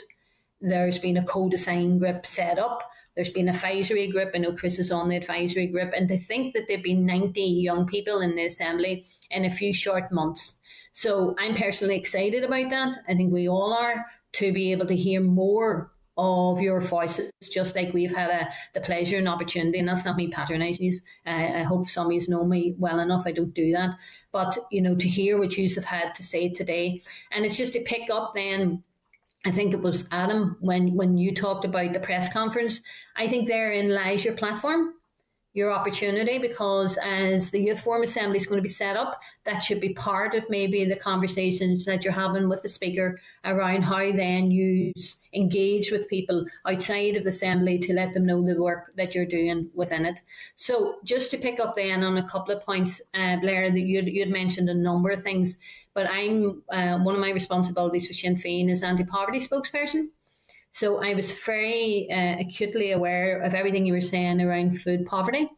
And I think that we need to be elevating that issue of food poverty and food insecurity. I think it's absolutely appalling. It's unacceptable in the Western world that we're hearing things like what you have outlined today, what Spotlight revealed last night. And I think there's models there for us to look at. Scotland is doing a right to food bill. It's out for consultation at the moment, and that's something that I think as an Assembly we should be looking at. Adam, when you were talking about, and you were saying about the job you were doing, there's a private members bill from one of the MLAs in relation to trying to end 0-hour contracts, because I think the insecurity of jobs for people like yourselves and others, that's also something. And then there is, you'd mentioned that those of us when we were 18, fido, long ago maybe, for some of us, we had the right to vote. I mean, I think at 16, if you can join an army, You should have the right to vote. If you don't have a bank account, you should have the right to vote. So I was very much beyond all the view, as Sinn Féin has been, of that right to vote. What you said in relation to mental health, I think it's important for you to all know, you're not just talking to a group of public reps that don't understand this. We have friends, family members who are struggling, just as maybe some of the people that you have talked about too. We understand the depth of this. We understand the impact that it's having on people's lives. We live it. It's our lived experience. Just like sitting here today doing this over Zoom with you, we'd all much better be in a room with you. I think the interaction is much greater in that way. But it has enabled us to do it. So thankfully for Zoom and Starleaf and all the other platforms that are there. So the thing that you mentioned, it's also struck me, and I'll end with this because it's more comments, but maybe to hear your views on it. I had done some work looking at Derry, say the Foyle constituency, and looking at the kind of allocations that have come in here over a number of years. And the Western Trust, obviously, now that goes beyond Derry. It's right into parts of Mid-Ulster and Tyrone and parts of East area as well. So, but even just taking that, and you think a big geographical area, and it picks up on a point that Pat had said about physical health and the importance of mental health. When I looked at the funding allocation to acute services, which require this, now I do think there's an issue around how we spend our money in hospitals. That's for another discussion for another day. It's not, and that's not saying anything about the doctors and nurses. You couldn't pay them enough. But there's some things in terms of procurement, the way things are spent. But when I looked at the funding, Chair, there was now I'm going to give you the wrong figures, this is ballpoint, but there were somewhere like 150 million spent on acute services, maybe in 2007, and there may be close to 300 million being spent today. And yet when I looked at mental health, there was like 20 million, somewhere around there, being spent on mental health, and there's only 30 million being spent on it today. So I think that exposes the fact that there hasn't been due regard given to that issue of mental health. And of course, what you had said, how it's impacting on young people, it's impacting on every age group across the society. And therefore, I think that what you're bringing to us today is definitely something that there needs to be a more cross-departmental working on these issues. The problem that we are all engaged with and we're all conscious of is that these departments work very much in a silo mentality. And therefore trying to encourage cross-departmental work is somewhat challenging for all of us. But you're pushing at an open door, but you do not want teen sympathy. You want to come to a meeting today and just to be heard.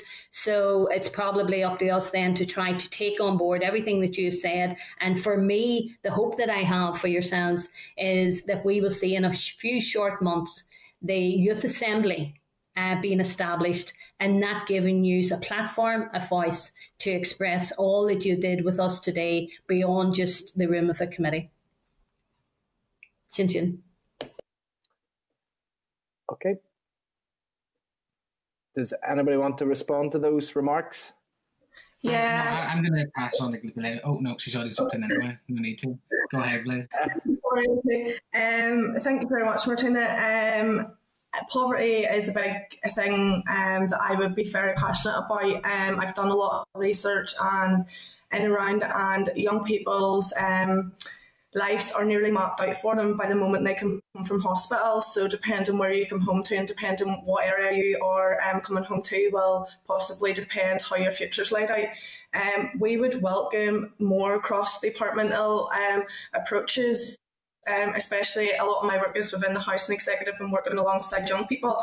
And I suppose the importance of everybody working on the same level. Like there's so much good work been done out there recently, like so much. And I suppose it's about bringing all that work together and everybody working off the same hymn sheet, so to speak. The impact of universal credit, the impact of everything that it has on young people, like it goes right the way through. Like whenever you're suffering from poverty and you're suffering from mental health, that has an impact on your home life, your education, your well-being. It's a knock-on effect. And I think if we can try and tackle small things that could lead to beautiful destinations. It's something I always say within the youth forum, like small steps always lead to beautiful destinations, and there is all this good work going on. So I suppose it's about bringing all this good work together and moving forward with the cross-departmental approach. So that's just really, I wanted to come in. If anybody else has got anything to add to that.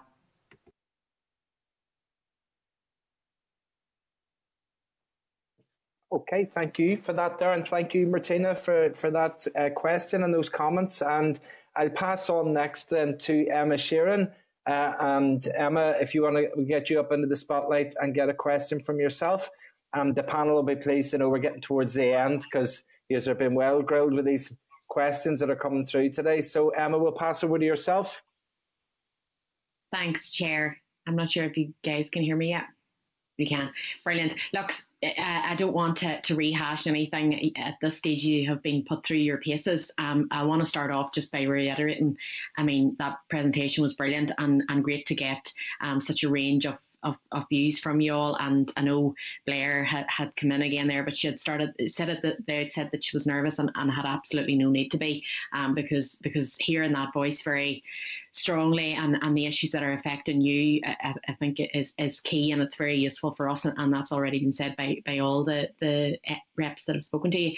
I suppose I had some questions. I know talking about the issues that Martina had touched on there around the poverty, and we can see that COVID has had a disproportionate impact on women and children as a result, and I often think young people are probably forgotten about, and children within a household and young people can bear the brunt of that, but it's almost hidden from the general population. We think of the adults and the impact that it's having on them, and the experiences that you have relayed there have been very useful. I can see that in terms of the issues that are affecting the groups in your presentation, boredom comes up amongst all of the age ranges, as does mental health wellbeing. I had a question around, and I haven't seen you mentioning it either in your verbal presentation or in the PowerPoint that you've presented, and I'm not sure if I have missed it, and I just wondered around the impact of social media and if that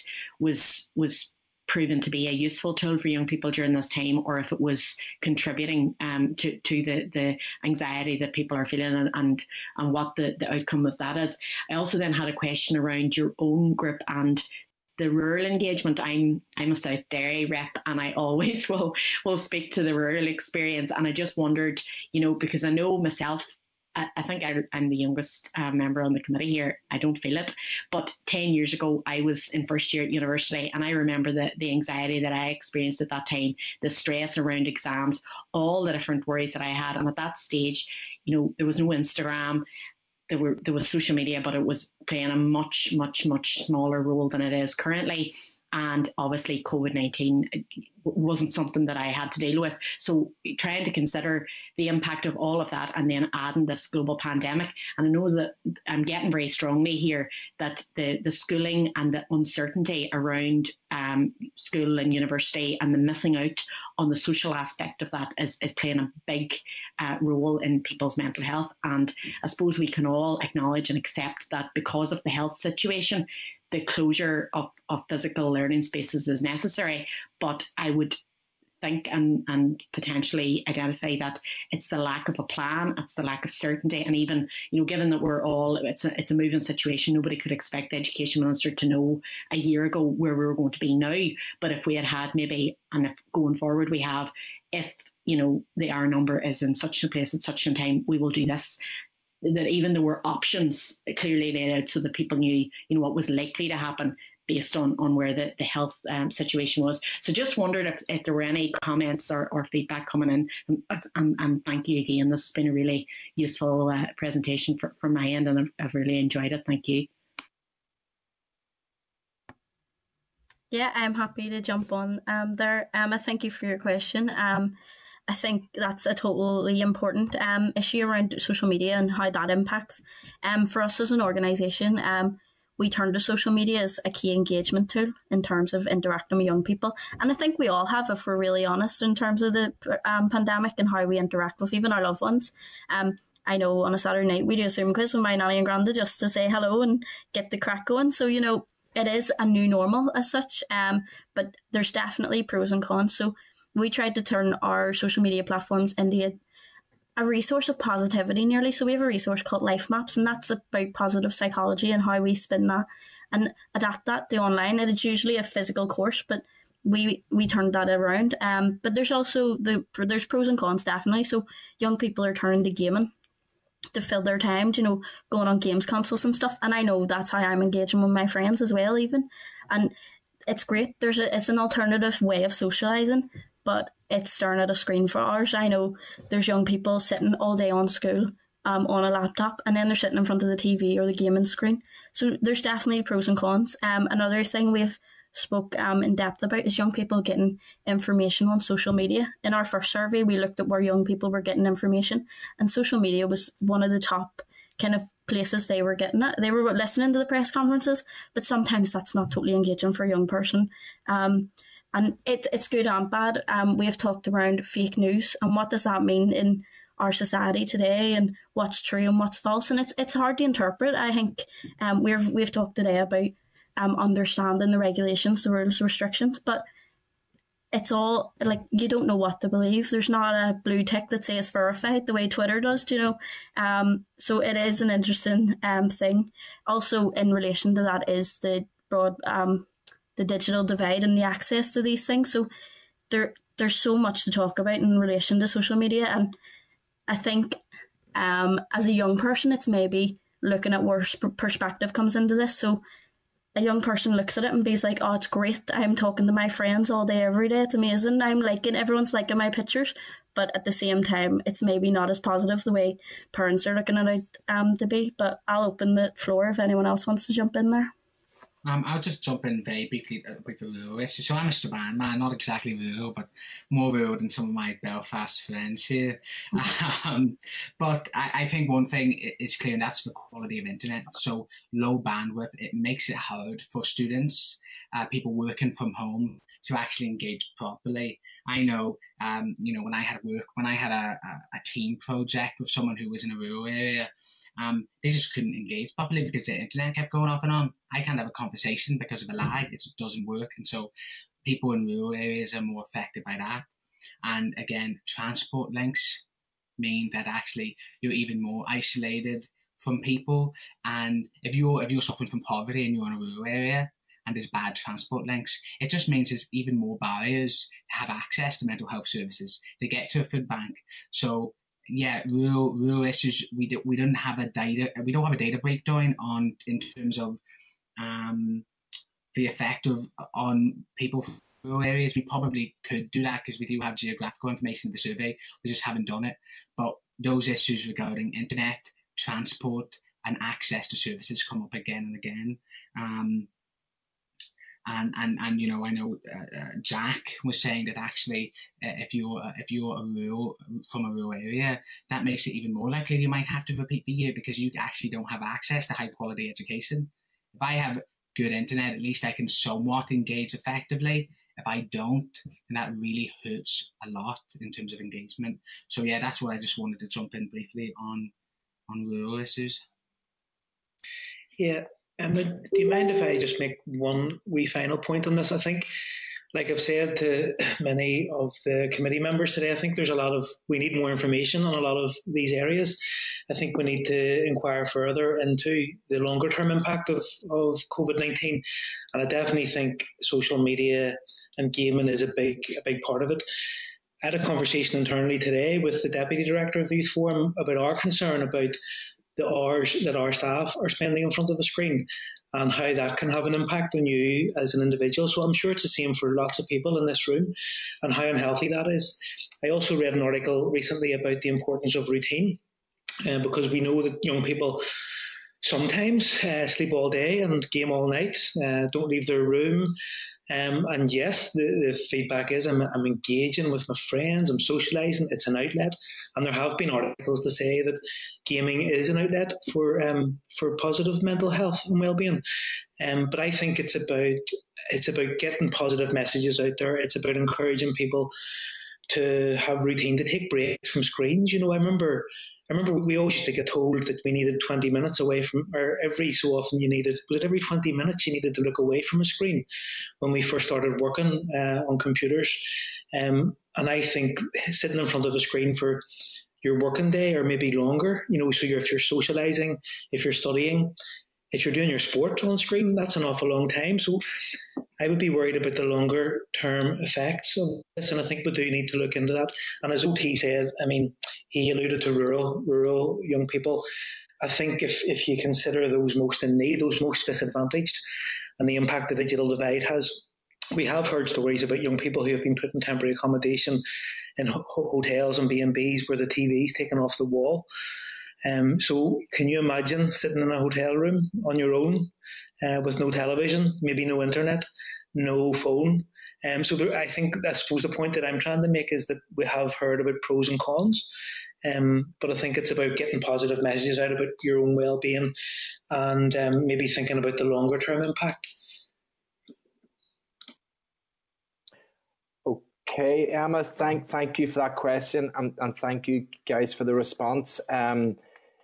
Okay, look, I think we've had questions from all the representatives that are looking to ask the questions. And, again, if I can just reiterate the point that I said at the start, which was that, it's clear, articulate and informed voices. And we really have had an insight into the COVID pandemic as faced by young people.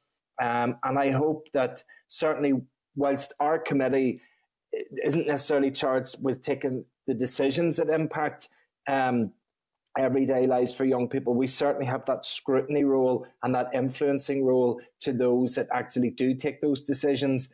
And a number of the issues that you have raised and the challenges that you have set for us today are relevant for other committees as well as our own committee. And we will certainly pass on that information and put forward those requests that they engage with yourselves. Certainly one of the things that I wanted to achieve out of today was, I suppose, to highlight and show how powerful your voice is, because if other representatives see how powerful your voice is and see the engagement and see the benefit of it, then hopefully they will mimic that and ask you to come and interact with them and their committees. So I want to take the opportunity to thank OT, Adam, Jack, Blair, and then with Lauren, Natalie and Chris, and say thank you for the work that you do. Thank you for being that voice for your peers. Please continue to be that voice. It's needed. It's relevant. It's not being heard by those in power, but I know that whenever you collectively shout, it will be. And I think if we can do that in partnership, we as a committee will certainly do all that we can to help you. And we will come back to you on the issues that you've raised for us today. And I just take the chance to say again, thank you very much, and to wish you all the best with your group work and your work as you go forward. So thank you.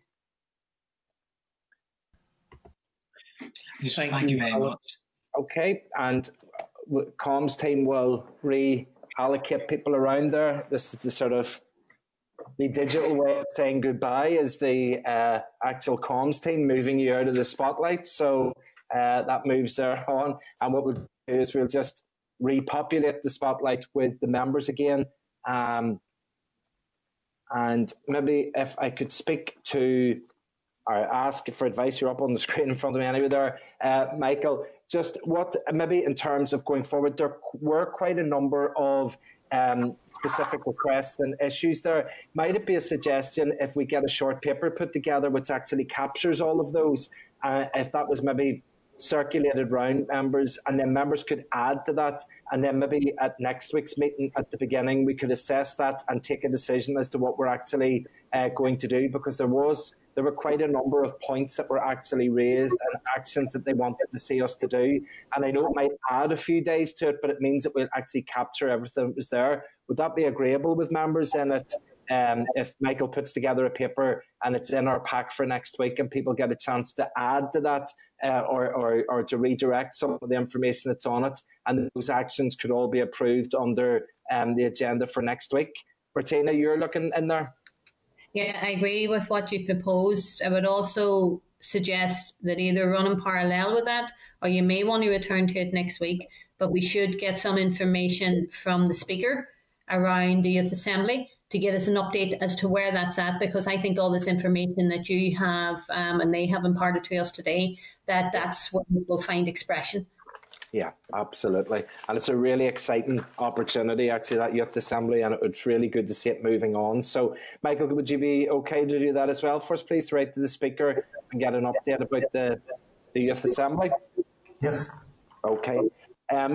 Probably from our timelines, that well ran over what we had allocated for it, but I think if members would agree, it was important that we heard everything that needed to be said there. So thank you to all the members, and also for the little jigging around of the order of speakers to accommodate everybody getting in. Members, so we move on to item 6, which is the Forward Work Programme. It's on page 30 of the meeting pack. The only element that I need to remind members of is that we did agree to schedule an effective questioning training session. We have been offered the date of the 5th of May. It's a 90-minute session. I did want to just take a temperature check as to whether members would like that. So would members like that to be scheduled?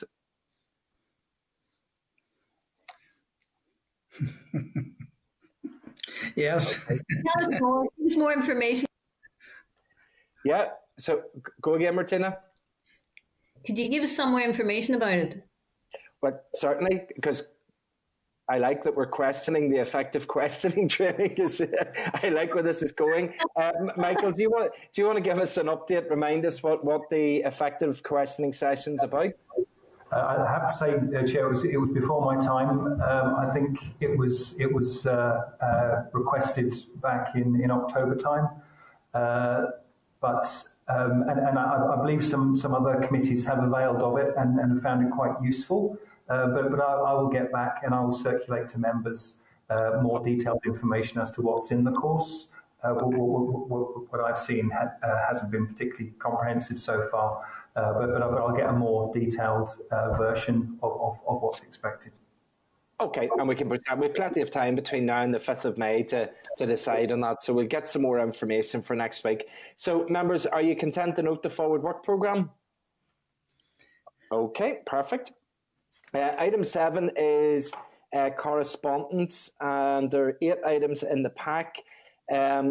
One item was just item 7.7 on page 52 is correspondence from a full-time student outlining the difficulties faced when studying remotely during the COVID pandemic, and very relevant now after what we've just listened to. But it's just to get the formally that maybe should be forwarded to the Economy Committee, as that's where it actually falls under in terms of responsibility. So can I just get agreement that we'll pass that on to the Economy Committee? Okay, thank you. Then, members, on the Chairman's Liaison Group, there was a discussion about the responsibility for scrutinising the programme for government, and there was a suggestion under NDNA that a separate committee would be established for that, and at the Chairman's Liaison Group that would decide whether or not that committee needs to be formed. There was a discussion which basically reflected that the Executive Office Committee is charged already with the scrutiny of the programme for government, and whether or not that we should continue with that or whether a separate committee should be established. The first I really heard of it was at the meeting, and I said that effectively I was quite relaxed as to whether or not we took the scrutiny of the overall management of the programme for government, a little bit like Brexit, but where there's a specific reference to a particular committee, that particular committee would undertake the scrutiny. So if there was a matter pertaining to education, it would go to education, agriculture, go to agriculture, but the overall implementation is what we could scrutinise. Or would members prefer for us to say, no, let's send it back to the Chairman's Liaison Group and ask for a specific subcommittee to be set up? So I'm fairly relaxed either way, and I'm happy to take members' opinions on that. Anybody got a view? Anybody?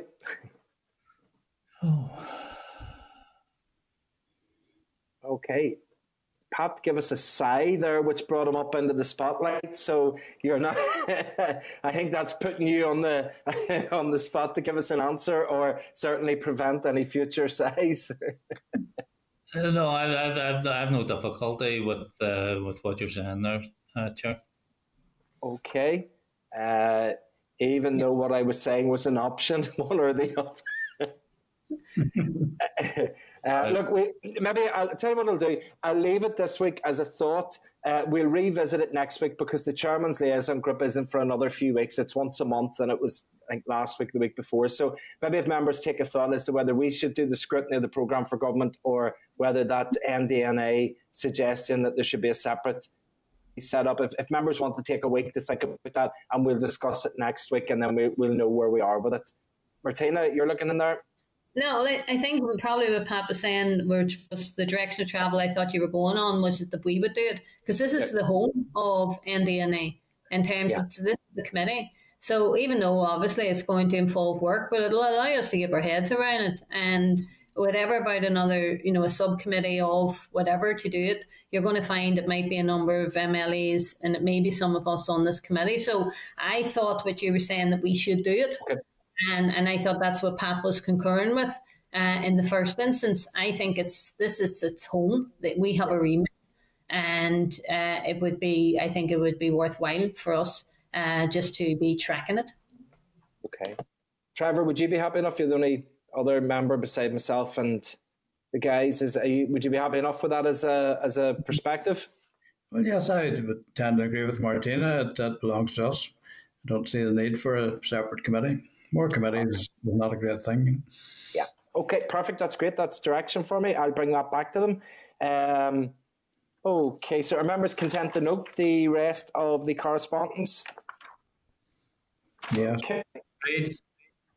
So item 8 is any other business, and just one of the items that I wanted to raise under any other business, as mentioned earlier, was there were a number of items that were of actions that were from last week's meeting, the joint meeting, which we didn't get a chance to formalise after that meeting as actions. So the number of suggestions were made at the meeting, and as I say, they weren't formally put to the committee for agreement at that stage. The proposed, those proposed by members of the committee were ongoing cooperation between the two committees, a joint piece of work on citizenship, and a joint letter to the European Commission on ongoing difficulties associated with Brexit. I think the first two are broadly similar in the sense of it's a joint piece of work on citizenship and greater cooperation between the two committees, and then very specifically the issue of a joint letter on the European Commission. Those were proposed last week. So could I get those formally adopted, and then next then we can look at how we'll do those? So are members happy with those as a way forward? Okay, and then what I would do is I would suggest that the two clerks maybe liaise with each other on the possibilities of ongoing cooperation and working together, and also maybe look at what was said at last week's meeting and maybe drafting some form of letter that could be circulated to both committees for approval, and then could be sent from there. Would members be agreeable with that? Yeah. Okay, alrighty then, that's fine. Right, okay. Pat, you had an issue under any other business that you wanted to raise? Yes, Chair, and I suppose it comes up as a result of the paper that Shauna is going to speak to, outlining the structures that are in place for the Brexit protocol and so on. And one of the issues is around the joint consultative working group, and essentially this is the forum where the EU informs the UK about EU legislation that applies to the north here, and the meetings can be confidential, but the co-chairs can decide to release agendas and summaries of minutes if they wish. And the British government also gave a commitment to invite officials from the executive office to form part of the delegation to the consultative working group meetings. Now, the paper also tells us that there was a meeting on the 29th of January, and it's my understanding that no information has been passed on to the executive. I had some concern that information had been passed to the executive that then hadn't come to us. But my understanding now is that there was no information went to the executive about that meeting. And I think I'm proposing that the committee should write the Gov about this and ask for information and regular briefings about those particular meetings. Okay, Pat, excellent. Mind reader, I think, is going to be the term, because that was certainly one of the issues that we were going to raise, or certainly Shauna was going to be raising on that briefing. And I think you're right that we give the public forum to be able to ask about those meetings and what's happening in them. So if members are agreeable, we'll write that letter and ask for information about what was taking place at those meetings, and for greater connectivity, because like everything in the world of democracy, it doesn't look good if things are sort of done in secret, those sorts of issues, especially whenever there's decisions that are being taken at those meetings. So are members agreeable with that? Yeah. Yep. Okay, Martina? Just another maybe issue to add on to that we might want to consider, given that the information we've heard about the Commissioner coming here tomorrow, the EU Commissioner, to meet with some groups in civic society. And it's just for this committee to get some information. It's going to be too late by the time the next meeting comes as to, who's meeting with. Is it going to be enough representation of across the society? Because as far as I understand, if he's engaging with the British government and in line with what Pat has said about the way they have handled things, they may not be directed towards a fair representation of all of the people here. So I don't know, Chair, if you can ask the information as to who he's meeting and get it out to the members. Okay, Michael, could you check that with the DALO then and see if we could get maybe some of that information if it's available? Okay. Okay. The date, time and place then of the next meeting will be next Wednesday via Starleaf again. And if members are content, then we are now going to move into closed session just to get a briefing on some items. Could I ask that broadcasting ensure that all the witnesses that have joined have... Committee room 30.